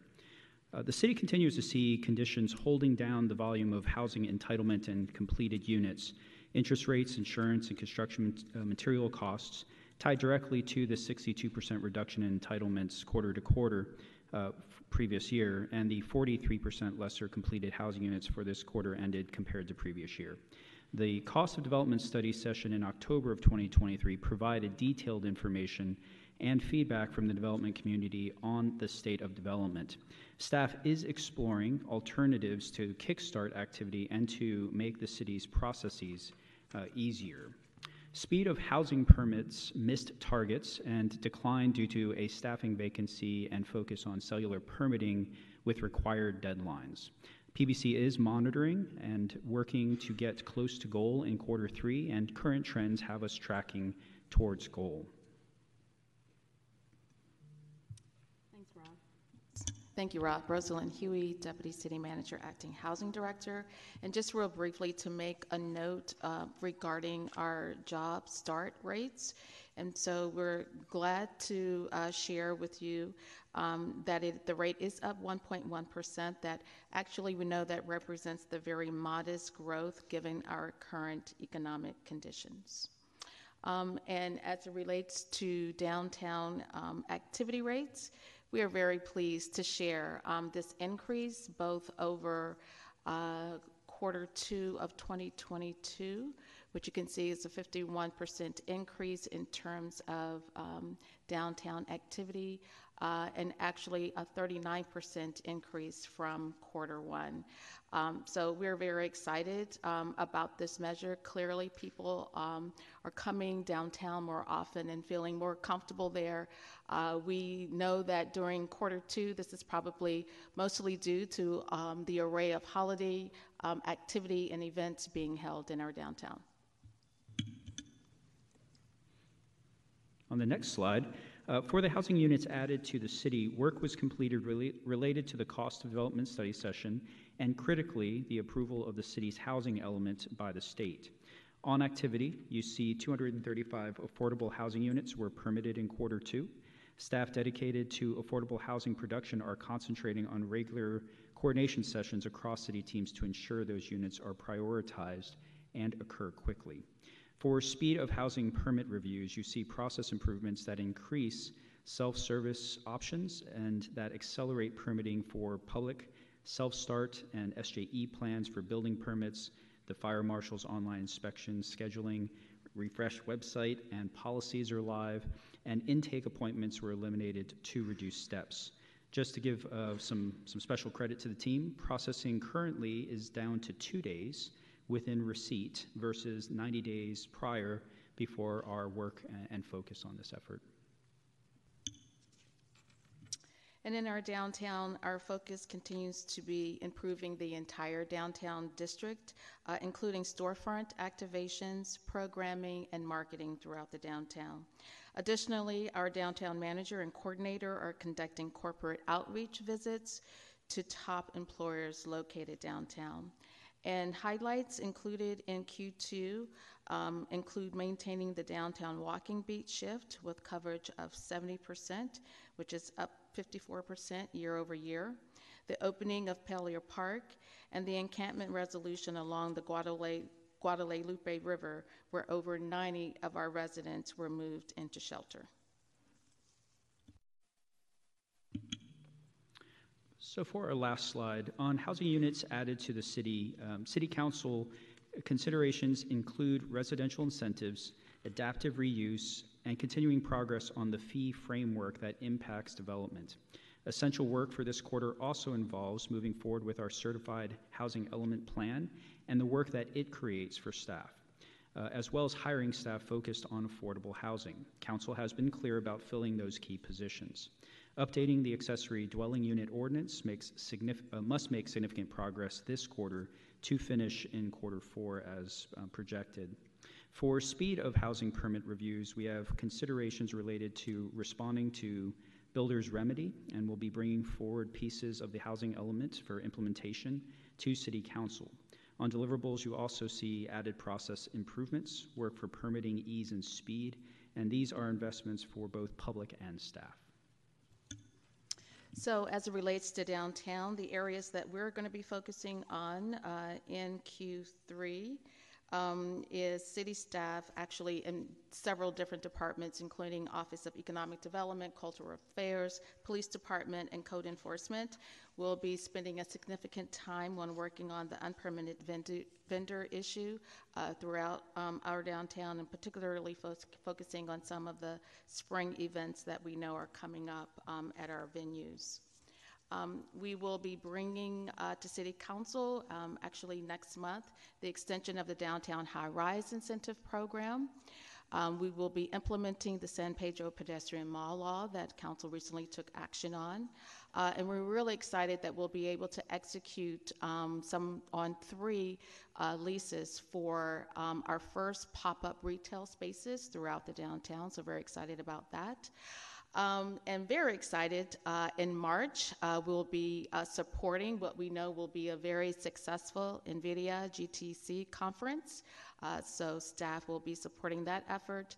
And then lastly, there will be continued support on the acquisition of property for the PMI project, Home Key project located in downtown. And with that, I'm turning it over to Dolan Beckel. Thank you, Rosalind. That concludes our report. We're available for questions, as is senior staff in the audience. Thank you for your time. Great, thanks so much. Really helpful to get that snapshot of performance and what's ahead. Let's go to public comment first. I have no cards for this item. Okay, great. So we are back to the council. We'll go to Councilor Davis. Thank you all for this report. I appreciate all the work that goes into tracking this info, as well as adjusting operations in response to these and the other measures, I'm sure many other measures that you track. Regarding increasing community safety, in particular the performance measures, Lee, since you report on this, I'm going to ask you, and you can phone a friend, I know he's up there. Why are we doing quarter-over-quarter comparisons instead of year-over-year comparisons for the same quarter on those? We do year-over-year, if I remember correctly, for the attracting investment in jobs and housing. So I'm just wondering if it's more useful to do it quarter-over-quarter versus year-over-year?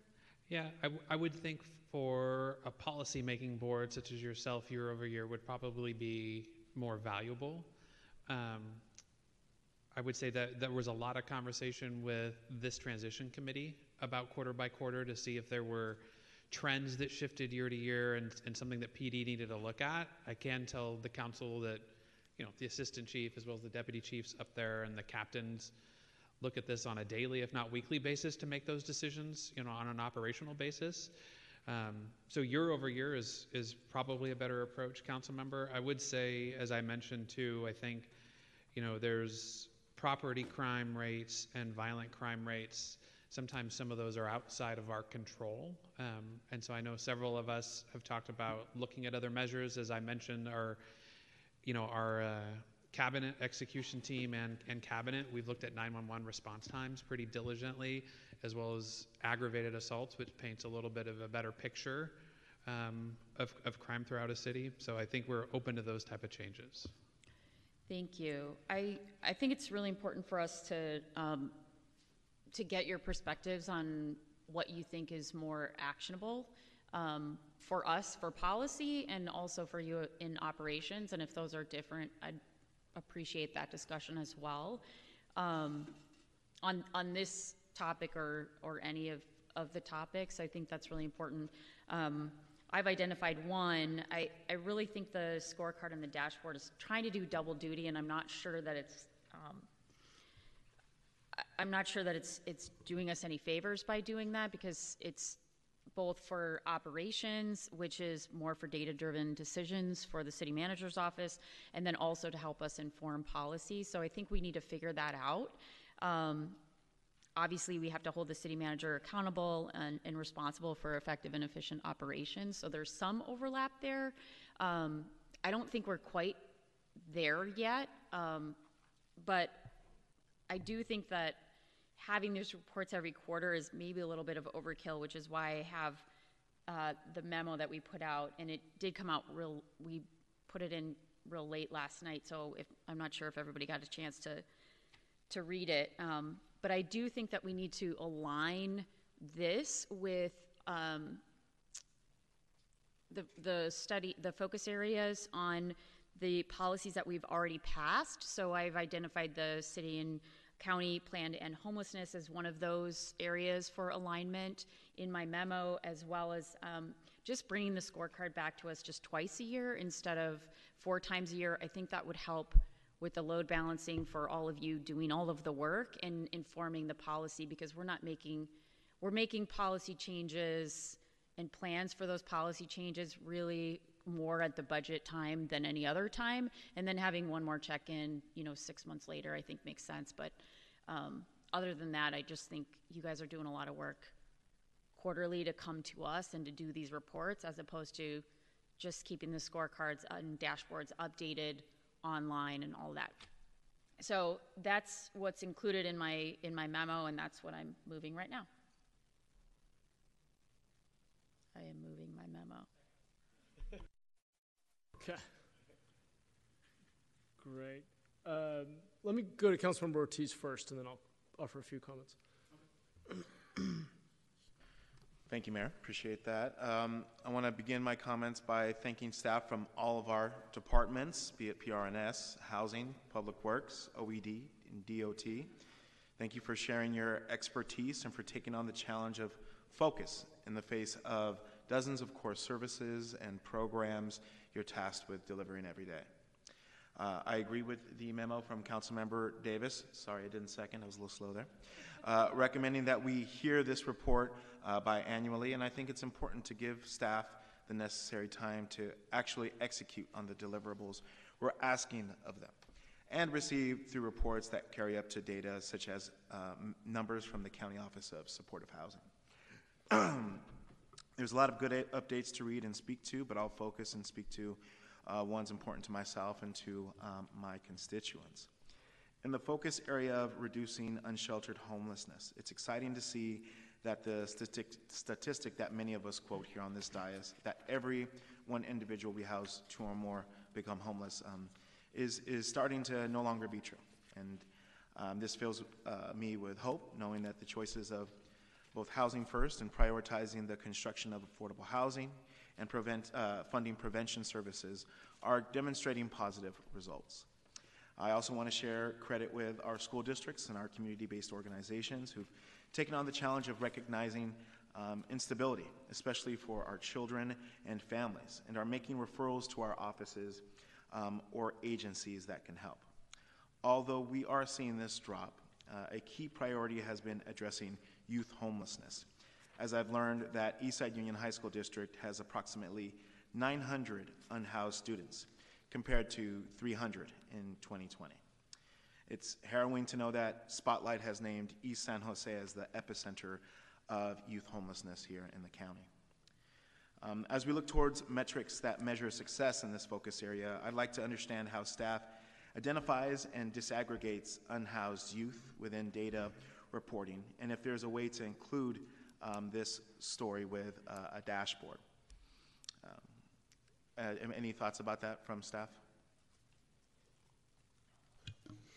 Councilmember Ortiz, I think one of the benefits of the partnership with the County Office of Supportive Housing that provides that continuum of care overall regional leadership is the ability to sort of think through how to disaggregate the different youth populations. I think the statistic you mentioned may be related to sort of a McKinney-Vento definition, which, not to get too far in the weeds, but is not the same as the unsheltered population that we see on the streets. So I think part of what we really need to do in partnership with the county is get that information, work with the Santa Clara County Office of Ed, and those two bodies to understand how we support our youth. I think you saw it in the Children and Youth Master Plan that the team brought forward before, and we're continuing to look at ways to sort of even further align with the county on those youth homelessness issues.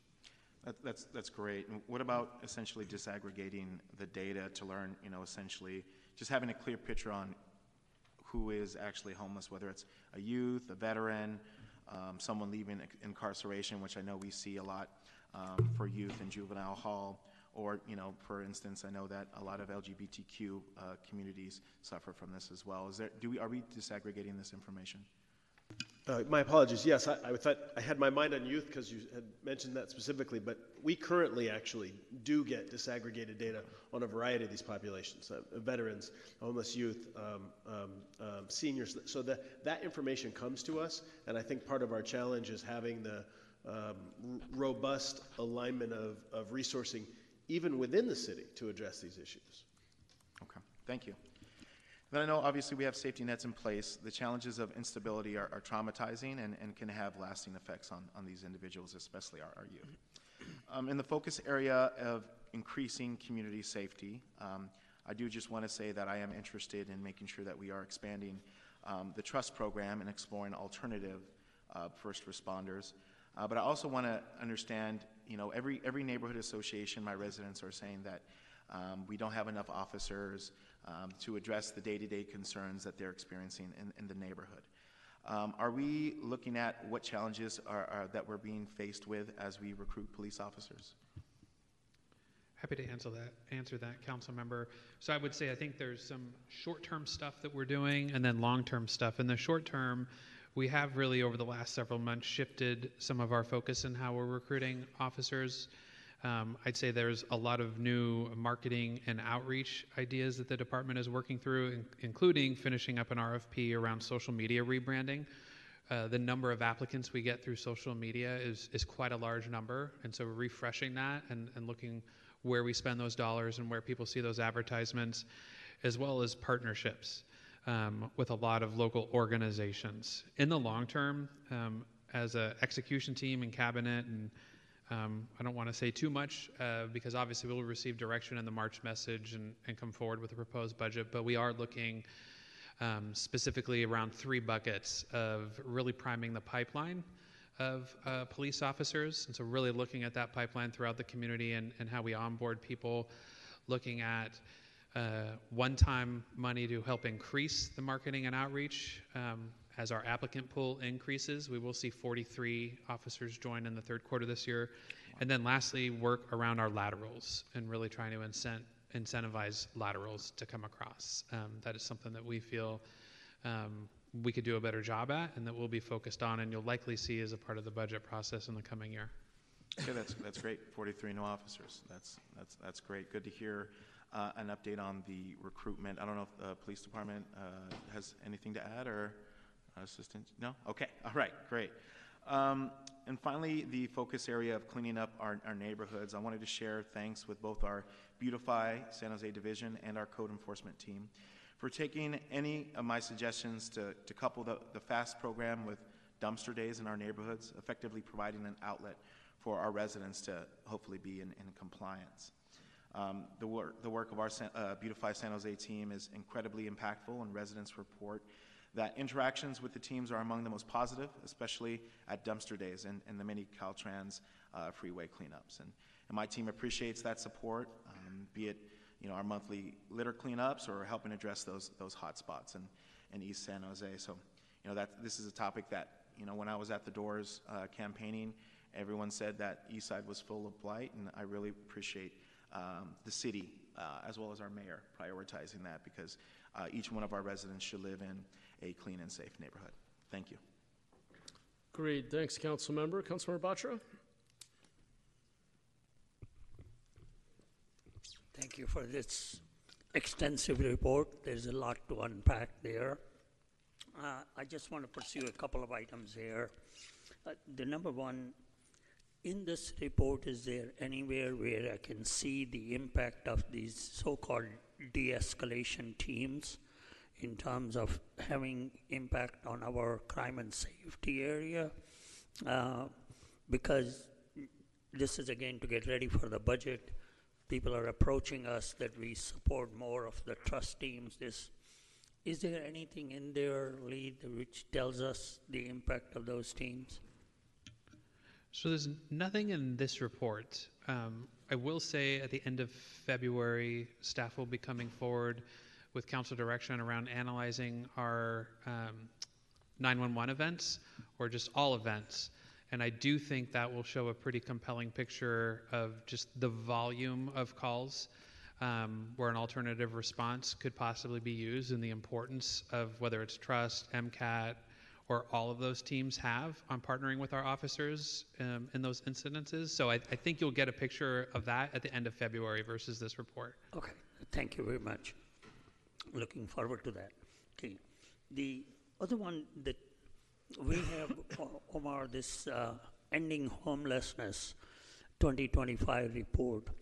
Is there any projections based on our current approaches where we may have the unsheltered or homeless numbers in the future years in San Jose? We know what it is today, or at least believe that we know that roughly around 4,000, and if anything, it's probably less. We are expecting more than that. So is there any of the projections available for the future? Thank you for the question, Councilmember Batra. I think you're asking about the regional 2025 community plan to end homelessness, not the city specifically, right? But whatever we may have about San Jose would be helpful, even better, because we do talk about a lot of our programs are based on what we have in the city of San Jose, 4,000 unsheltered. That's why we're building EIH program. Do we have any idea where we see San Jose to be 2 years down the road, 3 years down the road? So the regional community plan that you're asking about it has goals that are set for that sort of 5-year window. And as part of our implementation plan, we set sort of annualized goals, but you're asking about sort of trend projections. And honestly, I think the answer right now is that we don't actually have those trend projections that you're asking for. Okay. Would it be even possible to attempt that? So I think so here's the thing, we need what you're asking for. Like, make no mistake about it. We need to improve data on a number of axes to be able to do it. And fortunately, we're having a sort of monthly conversation with the County Office of Supportive Housing to get there. We need a couple of tweaks to have a better understanding of how many people are living outside and where they are. And frankly, and this is harder, but to go back a little bit and get a retrospective so we can actually have some trend lines. The plain truth is we're just not there yet. It would be helpful, though. Okay. All right. So I think we agree that the need for it, and you got some effort going in trying to get that there, because that would help us take care of the policies which we need to develop. Now, the question in this report, I think I may have missed it. You just mentioned, we talk about how many homeless there are, how many we removed and all that. Is there anywhere an indicator of the satisfaction of the neighborhoods in which these our interim actions are in place?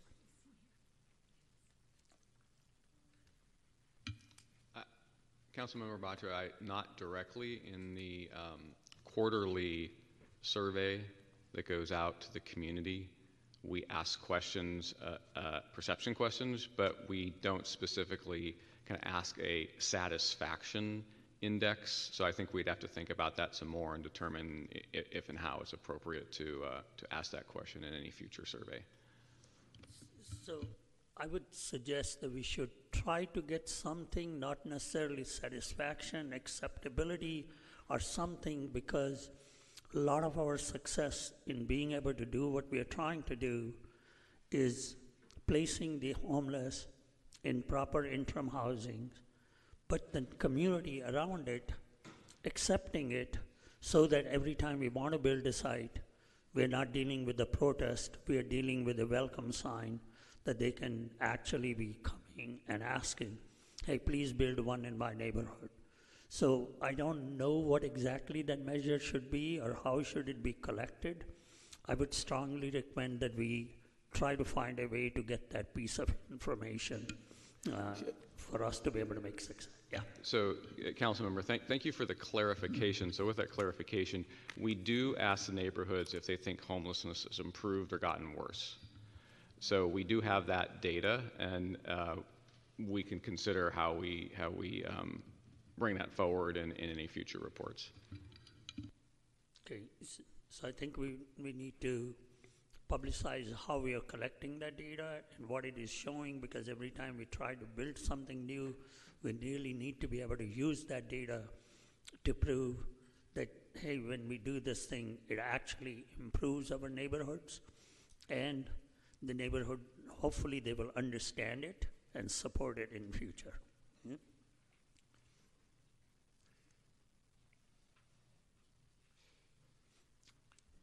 I think I will leave it with those comments on the questions, and my concern continues to stay, especially in, most of you know, the South San Jose portion, trying to build new homeless shelters, and the community isn't buying into it. And I need to find a way that you can help us get there. And at the moment, we don't have it. Okay? So that's nothing to do with the measure itself or the target itself, but that's the issue which we need to be addressing. So thanks for these reports, and thank you very much for presenting it.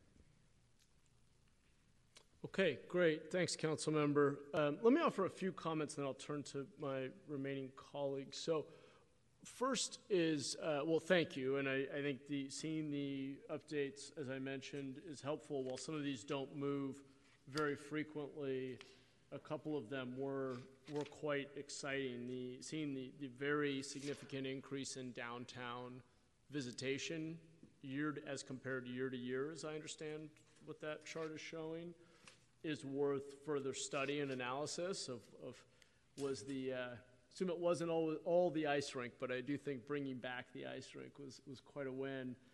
So there are some interesting insights to derive here.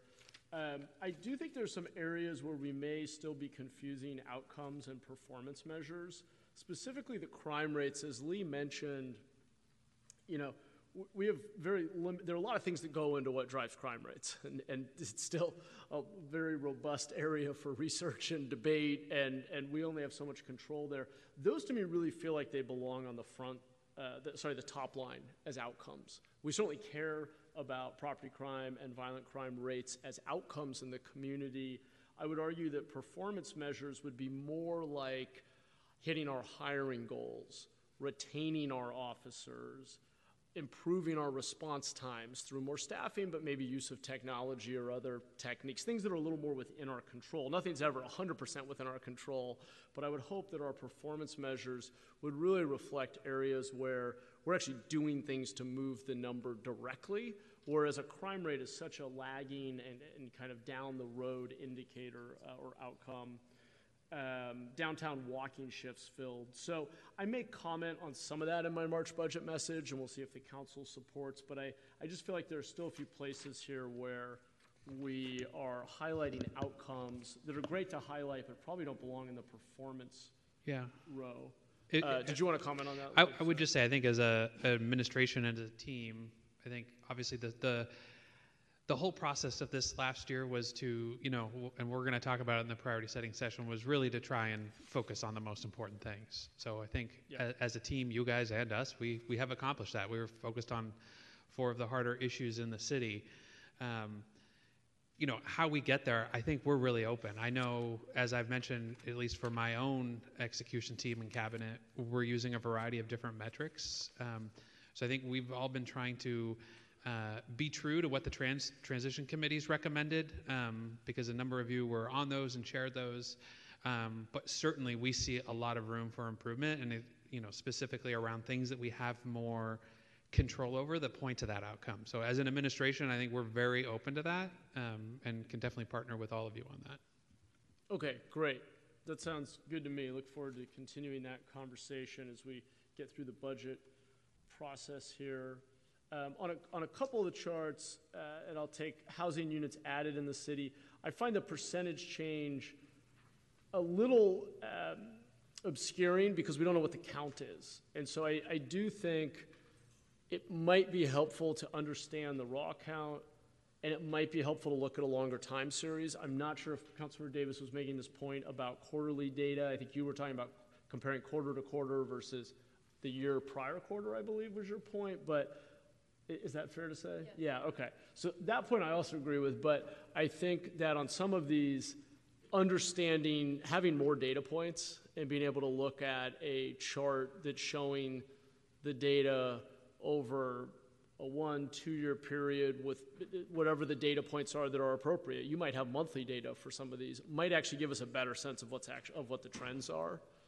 I don't think we should feel like there's some straitjacket here where we have to report them all as quarterly compared to that the quarter before, or I would compare it to the quarter of the year before, to Councilmember Davis's point. But I think in some of these we would be well served to just have more data points, just as we collected downtown foot traffic. I believe, at least in the Downtown Vibrancy Committee that Councilmember Torres and I co-chair, we're looking at monthly data points which are reported. And so having more points on the graph might help us better understand how much noise there is versus having, just 2 data points to look at in some of these charts.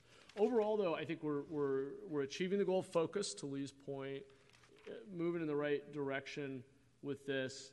Now, to Councilmember Davis's memo, I'll support moving to twice a year reporting. I'm more interested in the managing execution or policy implementation than using these. I don't think these alone are going to necessarily inform policy as much, so I was more interested in signing up for 90-day milestones and deliverables around these key areas, and then being able to see 90 days later if we hit those milestones or if they're slipping or why not. Some things lend themselves to that, others don't. I recognize that. Some are much slower time frames. So I think twice a year we should move to and see how it goes. I'm fine with that.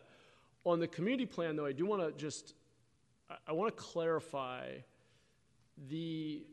it seemed to me very clear from the transition committees and the budget process last year that both the council and the broader community felt very strongly about these North Star metrics of reducing unsheltered homelessness and reducing the impacts. And even as it is, I don't find that to actually be reflected as the outcome that we currently have in the chart. We have this ratio of inflow to outflow, which is a useful metric, a useful thing to track and understand, but has so many variables. And I would be worried if we move to the community planned goal, which as I read it is a 30% reduction in those becoming homeless, that may not be the right North Star outcome to organize our work around, even though I agree with all the strategies in there, and I think we want to align ourselves with those strategies, and more of them should be reported as the performance metrics we're measuring, our work on those strategies. But I would worry if we just picked up that 30% reduction in the inflow, because that feels to me like an incomplete picture. So I just wanted to clarify where you were going with that one. Yeah, thank you. I appreciate the chance to comment. So there are 3 pillars in the community plan to end homelessness, and we don't have all of those covered with our performance here. So yeah. I wanted to give staff a chance to discuss this, but I know that what we're tracking doesn't really align with that. So it's not necessarily just the goal of the community plan to end homelessness, but also all the pillars, so that we can oversee how well they're implementing the plan on all 3 pillars. So one is reducing impacts, right? One is prevention, and the third one, remind me what it is. I don't remember. Housing. So there. The housing, right? So that's permanent housing. So there are 3 pillars for that, and I think that it's important for us to have measures and to track all 3 of those in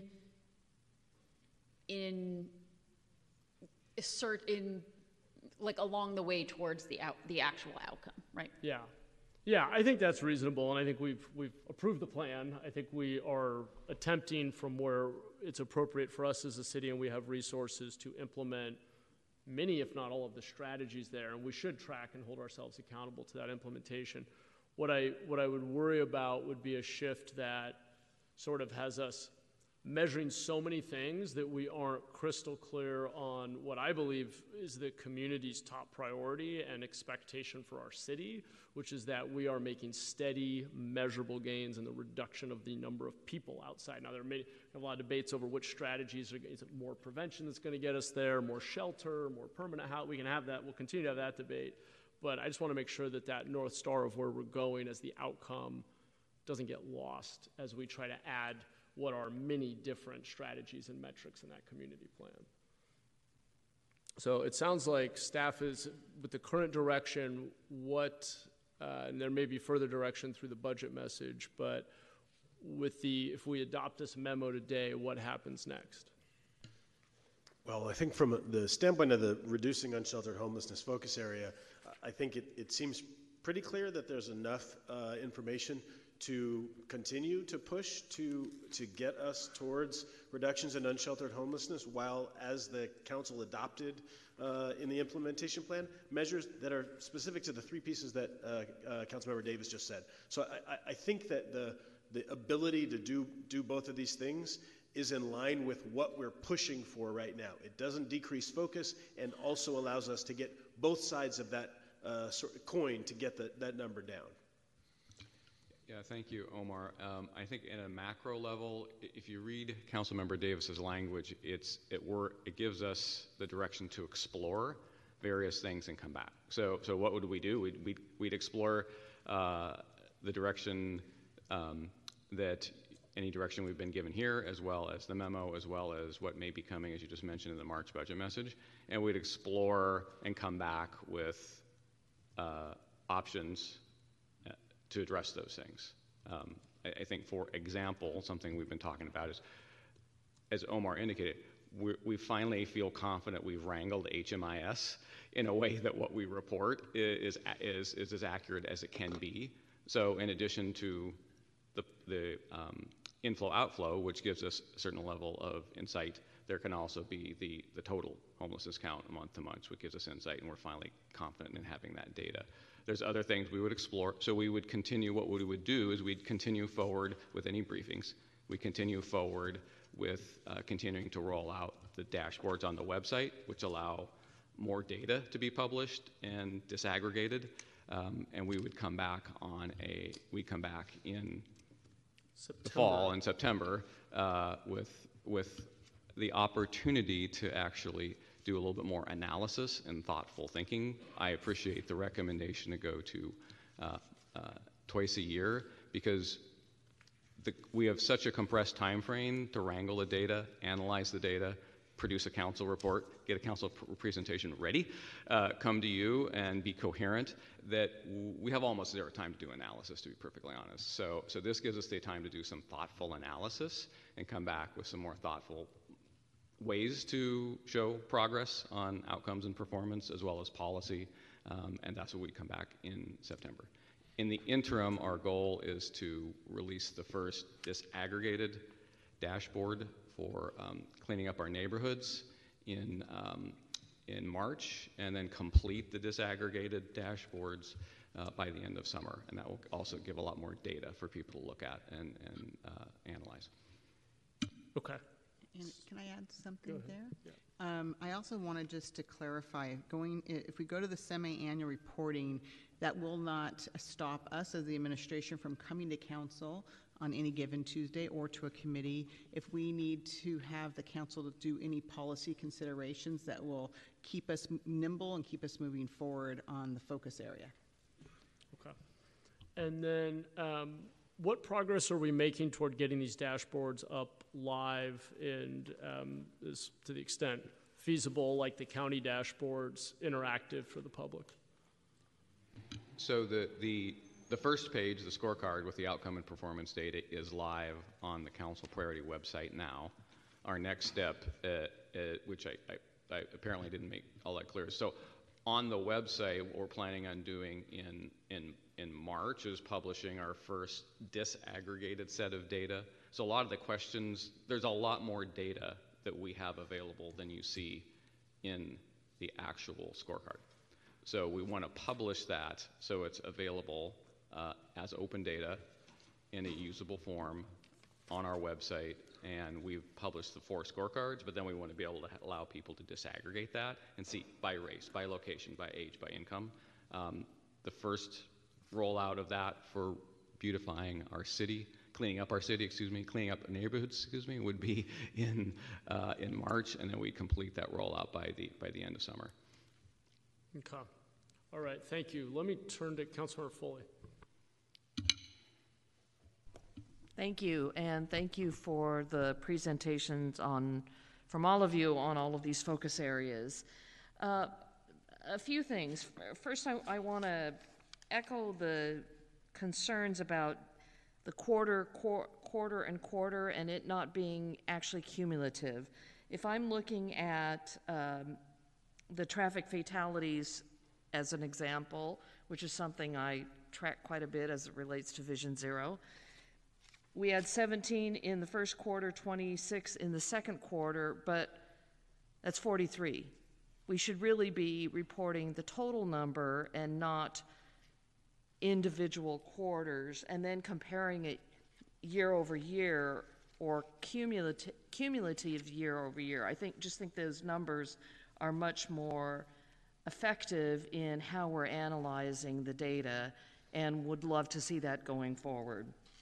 Anytime you're looking at a budget, you're looking at it cumulative. So I look at this the same way, that we're looking at statistics that should be quarter plus quarter, and this is where we are now, not where I have to do the math and figure it out myself. We need to make it easy for someone like me and our residents who are watching this. Question for you, Lee, regarding the community safety numbers. Under the traffic enforcement, there's 30 FTEs, and maybe this is for Paul Joseph, I don't know. Is that the traffic enforcement unit? And if so, I don't think you really have 30 people in. Is that budgeted? Yes, Councilmember, that is what is budgeted for that unit, and yes, you're also correct, it's not fully staffed at this time. It's about Okay. 2/3 staffed. Okay, so we have how many traffic enforcement? I believe there's I about- thought it I don't know was the half of precise number. I that, believe but it's I'm not about- going to question you. About 18. 18, I okay. believe, but don't hold me to that. Okay. So that is the budget. I was excited, actually, to see that we might have 30 officers there, but we only have 18 or so. Okay, thank you. Yes. Other questions? I think I'm done with you for the moment. I have questions regarding Vision Zero, so maybe DOT is up there. But first of all, I want to say thank you for funding last year in our budget the grant writer for Vision Zero and traffic calming efforts, and we were able to get a federal grant of $12.9 million based on that individual who's in that seat. So that's fabulous. You already heard the report today that those intersections they'll be worked on are the 4 with the most fatalities in the city. So that's wonderful.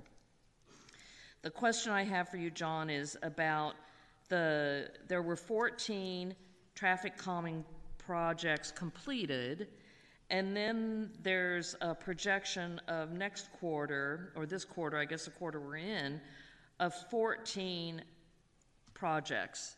Those are different projects. Is that They correct? are. Do you have the funding for those projects? Some of it's coming out of the budgets that have already been approved for the Vision Zero, and then some are grant funded, so. Okay, so in total, you do have the money ready to go for those projects? Yeah, that's where I understand. Okay, great. That is really good to know, because we still need to make our streets very safe, and that's one of the ways we're going to do it. And one of the things that really works is our quick build projects, where we can react quickly in a less expensive way. So is there a lot of grant money available for quick build projects? The grants usually don't call out quick build, but we're able to achieve some success with the grants by describing them that we're going to get them done quickly through a quick build. Okay. There's only the MTC grant that we got that was specifically for a quick build. That actually was probably the only one that uses that term that I'm aware of, but. Okay. But yeah. Thank you. I guess I'll make a plug for this when we get into the priority setting session, but I want to make sure that we keep Vision Zero and funding infrastructure at top of mind as we go forward. Thanks, John. I have a question Councilmember Ortiz raised the question, Omar, about aggregated data, and you said you have the data that is disaggregated. That would really be helpful to know, because people have, residents, neighbors, our constituents have a misconception about who are the unhoused. So if we could have some statistics, they're members of the LGBT community, they're veterans, they're whatever disaggregated data you have that you could share with us as a council office, I think would be really helpful for us as we go out into the community and talk to people about who their neighbors are.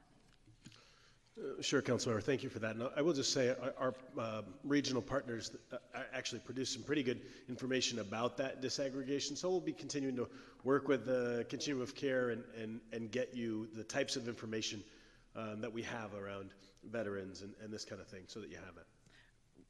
Great, thank you. I understand you're getting the data from someone else, but I appreciate that. Yeah. Thank you. Moving on to cleaning up our neighborhoods and the focus of vacant buildings the second quarter of downtown. I'd just like to throw it out there that there are vacant, blighted commercial buildings all over the city. So, Angel, when will we start seeing that be a focus, that our vacant, blighted buildings will be worked on, or code enforcement will be involved there? Yeah, Councilmember, I think you raised a real tough issue that we're trying to solve. I will say this, that the FAST pilot that we've launched in November is showing some great promise in terms of not only responding quicker to these issues, but also bringing them to closure. The other thing that we're doing, and you'll hear a little bit about this in the next presentation, okay, around some reengineering around code enforcement, case log management, and so forth. And so, maybe I'll just wait till that section. But this is definitely something that we're tracking, and we're really looking at reengineering some things to kind of get to those citywide sooner. Thank you for that. And the presentation you just made, and then the study session right afterwards, it's a little confusing to me as to what I should be asking when. So I will certainly wait for your answer there. And in the FAST program, are we going to commercial properties? It's business and residence. So okay, when you take a look at the first two, for example, just the initial launching of areas 1 and 2, 6,300 parcels were reviewed. There were 133 citations issued, and 60% of those citations were resolved shortly after that first citation. That's great. So talk about quick response. So again, signs of some promise and new approaches there. Really, really happy to hear that. Thank you. And finally, I have a question, Rosalind, there she is, about the pop-up spaces. Can you tell me a little bit about the pop-up spaces? Where are they? I assume downtown someplace. Are these vacant properties that we own, or we've arranged something with the landlord? Oh, Nancy's in the room, okay. Yes, Nancy Klein is I think coming that's down exciting. to give you specifics. It is very exciting. These are currently vacant storefronts that will be leased up. Thank you, Nancy Klein, Economic Development. I'm very happy to mention Chris Arkley, who's working on the project from our office. These first 3 will be on the Paseo, close to University. So there'll be those that work, and also a plug for everybody to go to Campus Burgers, which is going to have really low cost, really tasty burgers. So a lot's happening. Then we'll get Home Eat open. So good things. Okay, wonderful. I look forward to hearing more about our pop-ups. With that, I'm finished as my time is running out. Thank you, Mayor. Great. Thanks, Councilmember. Councilmember Torres? Nancy, Whispers is really good too. Don't forget. But that's okay. But Campus Burgers, yes. When it comes in, let's go have a burger. Thank you so much for the presentation. I know that as the downtown council member, I love to hear our progress, but then as usual, I'm also concerned about the concerns that we have. And so I actually have two questions, not sure who can answer them, but the first one is a question regarding the community service officers. So I'm not sure if that's our assistant chief. And before I ask the chief the question, I want to let folks know that we are seeing amazing progress in downtown. We have a coordinated effort with not only our city, right, our city employees and city departments, but Groundworks, San Jose Downtown Association Social Impact Team, right? That's very important. The mayor and myself have a ad hoc committee regarding safety and marketing, and so I know that downtown is in the upswing and is open for business, and it's open from, as I said before, it's open for our unsheltered individuals all the way to the our business owners and our clients, right, and their clients.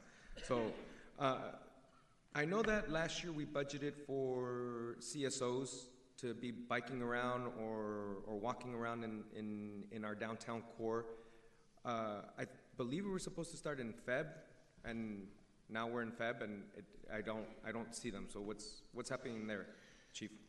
So Paul Joseph, Assistant Chief. So we do have CSOs working downtown in the core, but they're doing it on an overtime basis. We don't have enough to deploy them in the manner in which it was budgeted just yet.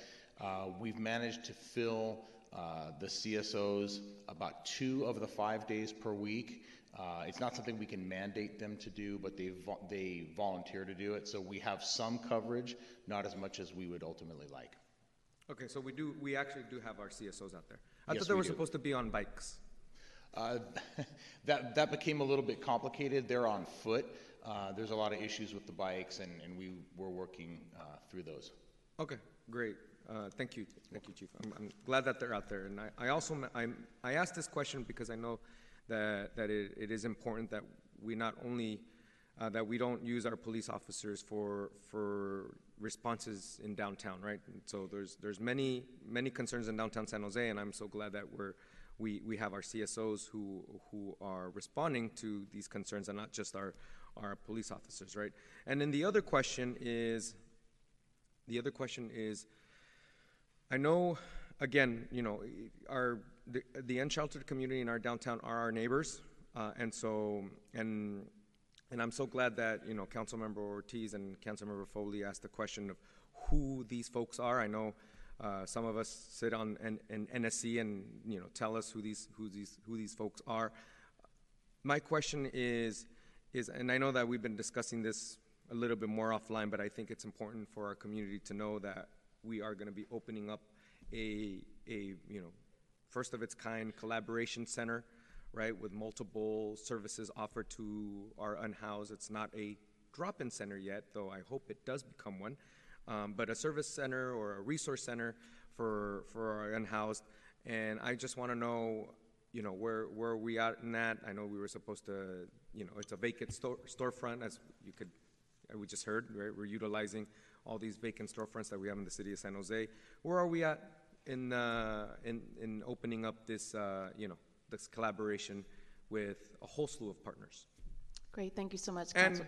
if you can name those partners, Rosalind, that'd be great. Certainly. Thank you so much for the question, Councilmember Torres. So we're very excited. It's taking us a little bit longer than we anticipated to get the site ready for our partners, but we will be ready to open, we're hoping by the end of this month. And as you mentioned, this space will be an opportunity for the housing department's outreach staff to come together with our county partners, as well as our partners with the Downtown Association. So their social impact team members will be housed in that location as well. So this will be a space for all of our partners to gather regularly to talk about some of the case management issues as it relates to our unsheltered residents in downtown. Great.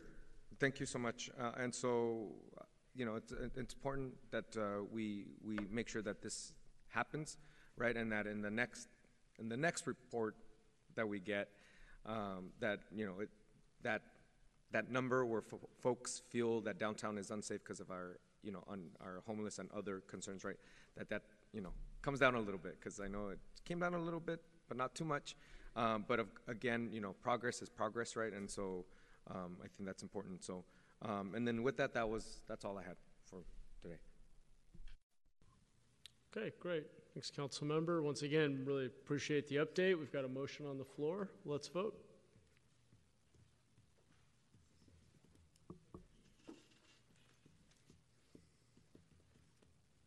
I think I hit it too soon. Oh, no, they're absent. So I have, motion passes unanimously with Kamei and Cohen absent. Okay, so Cohen just voted yes, so now it's unanimous Cohen's with in. Kamei absent. All right, excellent. I believe we're on to open forum. So we're going to go to open forum, and then we will take a short break to then switch over to the study session. So open forum is an opportunity for members of the public to speak on any city business that was not on today's agenda. Tony, do you have any cards? Yes, I have 10 cards. Okay. I'm gonna call your name. You can come up in any order you want to come up, so don't worry about that. This person is Calendar, Wanda Hendricks, Queen Anne, I can't read the last name, sorry. And I don't have a name on this one, but it says President of Iola Williams Seniors Advisory Group. Joan Holtz, just come to the microphone. Sorry. I'm apparently hungry. Thank you for giving us the opportunity to speak to you this afternoon, Honorable Mayor and Honorable Council members. We are here. It's actually imperative that we come before you this afternoon. The majority of us have been involved with the Seven Trees Community Center, and was actually there the day they cut the ribbon and opened the place. We were at the George Shiwakawa Center over on McLaughlin before we were moved to Seven Trees. Last Wednesday a week ago, we got a very concerning email from one of the members who was in the sewing class telling us that during the sewing class, someone from the center brought a box of things and items during Black History Month. And it was, of course, very upsetting to us, and I'm sure each and every one of you know that February is Black History Month.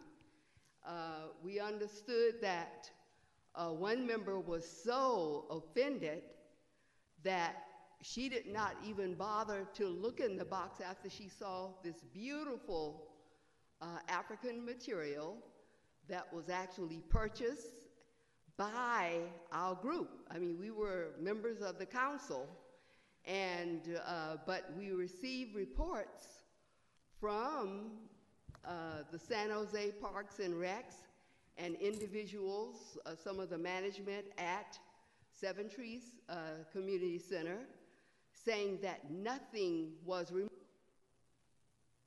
Next speaker. I'm sorry, your time? Yeah, ma'am, I'm hoping we can connect. Stephen, if you could at least, if you're willing, maybe we can get your contact information and try to follow up on what's happened. I don't know if others are going to speak on the same topic. I think we'd probably want to learn more. Talk from here. Our next speaker Is on the same topic. Sure. Let's hear from more speakers, and then we'll also follow up offline. Hello, is it on? Yes. Hello. Good afternoon, everyone. My name is Queen Anne Cannon, and I consider myself one of the ground people from the community. I'm a community organizer, worker, support person, and I have like at stakeness in this conversation. Iola Williams is not only one of our legends, she's part of our history. We've had such a hard time gathering all our history and having it recognized in the community and the world. And the people from the 60s, which I am, have worked very hard in building and maintaining Black history, not only for our youth, but for ourselves and for our future generations. So it's a part of our legacy, the legacy we want to bring forward to our children. And so the idea that anything from one of our legends is being displaced is really disrespectful. And I don't want to go into all the words that I have, but if you look up it in the Google, they have a really great description of what disrespectful behavior is and what it means. So I don't want to say all those words, but you can look it up. It's when someone's being disrespectful, it's not only being rude, you can't even say I'm sorry. It goes deeper than that. So I want to say that this makes me feel disrespected, and her legend and her memories and our future disrespected with the idea that any part of her legacy is being removed or tampered with. Thank you. Thank you. Next speaker. From here? Well, if you can stand, okay. All right. That way they can see you better. Hello, my name is Joan Holt, and I'm a member of Seven Trees Community Center. And it was brought to my attention while we were in our sewing class. I'm not the one that started it, but in our sewing class, a box was brought to us with African fabrics and wall hangings, and said that we could take the fabric and use it because they thought, I guess, it was just fabric for us to use this for sewing, but it was not. I found out because I didn't know. So I took a wall hanging home to hang on my wall. So I got a call from the instructor. You need to bring it back because they weren't supposed to be given out. It belonged to the community center. So I brought it back, and I was just called in to witness what I saw and what I did and what happened. So that's why I'm here today. Thank you. Thank you. Next speaker. I'd also like to call them Chris, Margaret, Amy.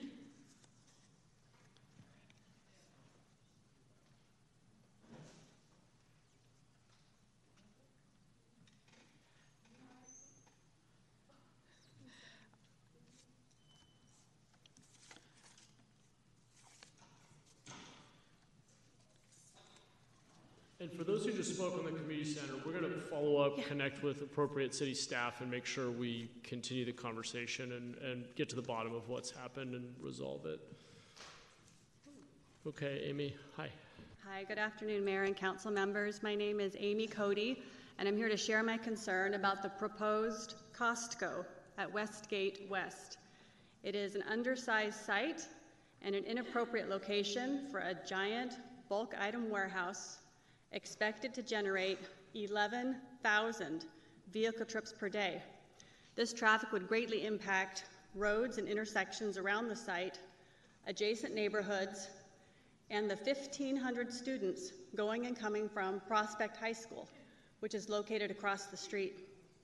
Without protected parking, co-located businesses would also suffer.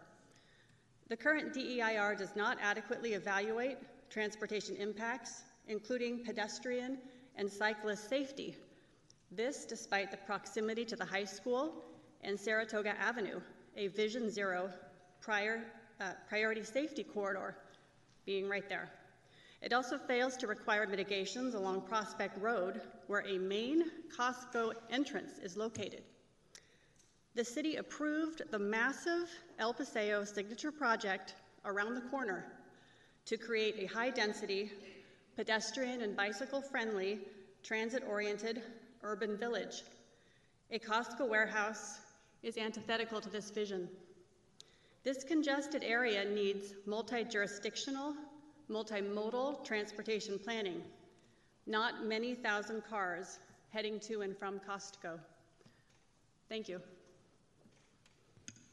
Thank you. Next speaker. Again, I've called,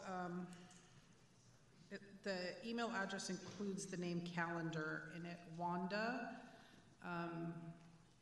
somebody who doesn't have a name. This is president of Iola Williams Senior Advisory Group.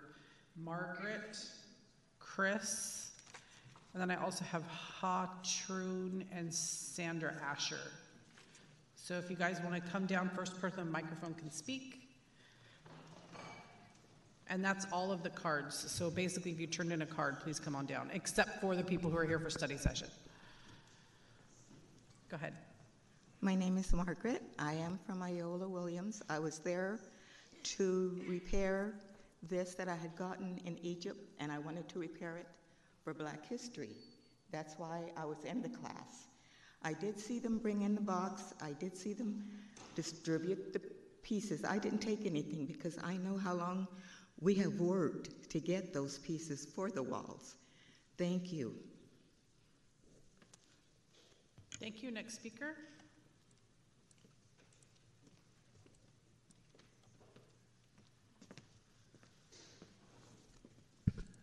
Thank you, Mr. Mayor and council members. I'm the president of the Iola Williams Senior Board. And I did my research as well. I went to the community center and I met with the supervisor and we discussed the matter. He indicated that the results occurred because it was a random selection of the bins that contained all of the materials that's used in the sewing class. And in so doing, the person who carried the bins in just accidentally picked up a bin that included the Black History items. Now, there's a controversy around that. Some members questioned that because it had to be reclaimed. Who gave the orders? Who took the bins in, and did they check the bins before? I mean, there are many questions. And so what I'm asking the council to do is to appoint a person,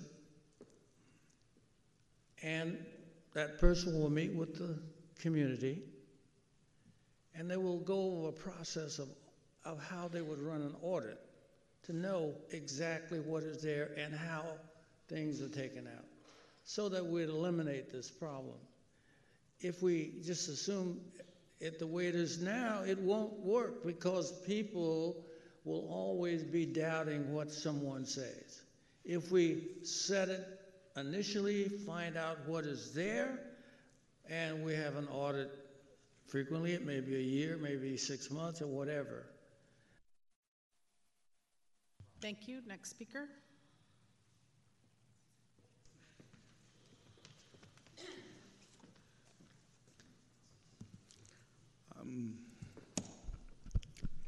Dear Mayor and dear council member, my name is Ha Trios, and I'm president of Vietnamese American Community of Northern California. We commend the mayor office, council member Dawn office, the city council of San Jose, and city of San Jose staff of supporting and hosting the test celebration and the flag raising ceremony Monday, February 12, 2024, yesterday. However, we have few suggestions for the mayor office for planning such future events. Number one, why the USA code indicate that USA flag can be displayed between sunrise and sunset. We suggest that USA flag the raising as early in the day as possible. In regarding the Vietnamese Golden Flag protocol suggests it should be raised in the morning and not in the afternoon. Number two, flag raising ceremony should take redemption over commentary speeches and other activity. Therefore, the raising of the flag should be first in the order of any activity. The flag raising ceremony and Edgefield Heritage Garden have followed the principle and with event most of councilman members has shared with us. Thank you. Thank you. Next speaker, I'd also like to call down Roberta.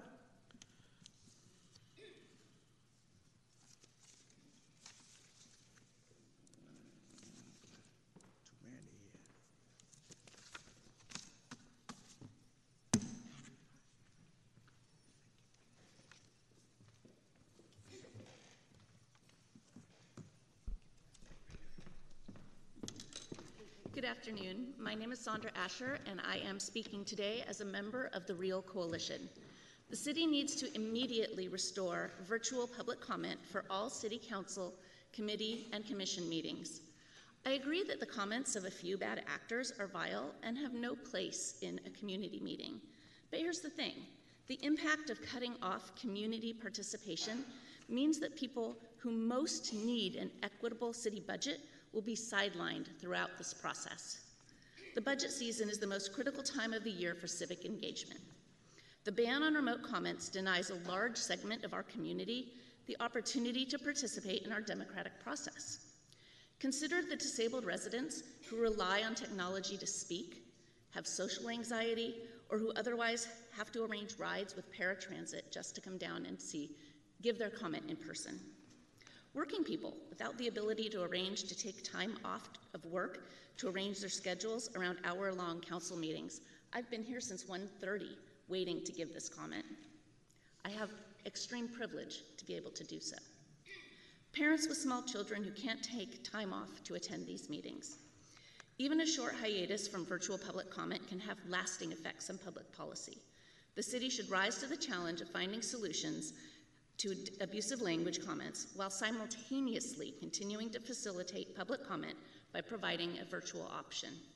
I ask that you immediately restore virtual public comment to ensure that you and the city once again can benefit from the voices silenced by your recent decision. Thank you. Thank you. Next speaker. I am also speaking on behalf of Christine Fitzgerald. She asked me to speak as she's not able to make this meeting in person. You might wonder why this is. Quite simply, her access needs are not being met. And this is Christine's words I'm reading. My caregiver quit for a better paying placement, and I have yet to find someone to work the hours and times that I need help in getting ready for my day. The process of preparation to join any meeting in person is multi-layered. It's simply not having to get up and get cleaned and dressed and out the door. This would have been possible back in the day when I could dress and bathe and drive myself. Now these things have to be done with the help of others. I have to have attendance help. I have to schedule access rides to and from a venue, making sure that lines up with my attendance time. Compare the above to this. Okay, I take care of my needs as best I can. Ma'am, your time is up.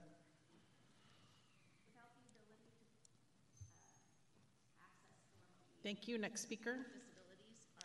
Have their voices silenced. Hello, Mayor and City Council. My name is Roberta Whitty. I live in the English Estates neighborhood, and I'm here to talk to you about the Costco that's being proposed in Westgate West Shopping Center. This proposed Costco is too big for Westgate West Shopping Center and will generate too much traffic at an already heavily impacted and dangerous intersection. A warehouse is not appropriate for this property. This is not what an urban village that was suggested for our West Valley citizens should look like. This will forever change West San Jose in a negative way and put the seniors in the 3 facilities in our neighborhood, in my neighborhood, and the many hundreds of Prospect High School students at high risk for tragic accidents. The DEIR fails to analyze or mitigate significant impacts on pedestrians and bicyclists. In a previous meeting of the residents, we were told there was no study for the intersection of Lyle Drive and Prospect Road, which is the front entrance of the high school and the primary entrance to my neighborhood, English Estates, where the ambulances are here 5 to 6 times per day. Not required for this proposal, yet sitting only a few hundred feet from the proposed Costco entrance. Really? San Jose's bike plan calls for reducing bicycle collisions. The Vision Zero plan is intended to make it a safe community. None of these things are listed and being discussed. This DEIR is inadequate because it fails to analyze and mitigate project impacts on pedestrians in the immediate area of the proposed Costco. San Jose City can do better to protect us. Thank you. Thank you. Next speaker. Okay, back to council. Okay, great. And at least as long as the current Zoom policy is in place, I do want to also just note that we can have folks write in as an alternative for those who can't make it. I know city attorney wanted me to just flag that for the record for folks, though totally get the point. Okay, we are now, our open session is adjourned. We are taking a roughly 10 to 15 minute break while we do the AV the transition. Yes. Closer to 15. Closer to 15, and then we will come back to do the priority setting session.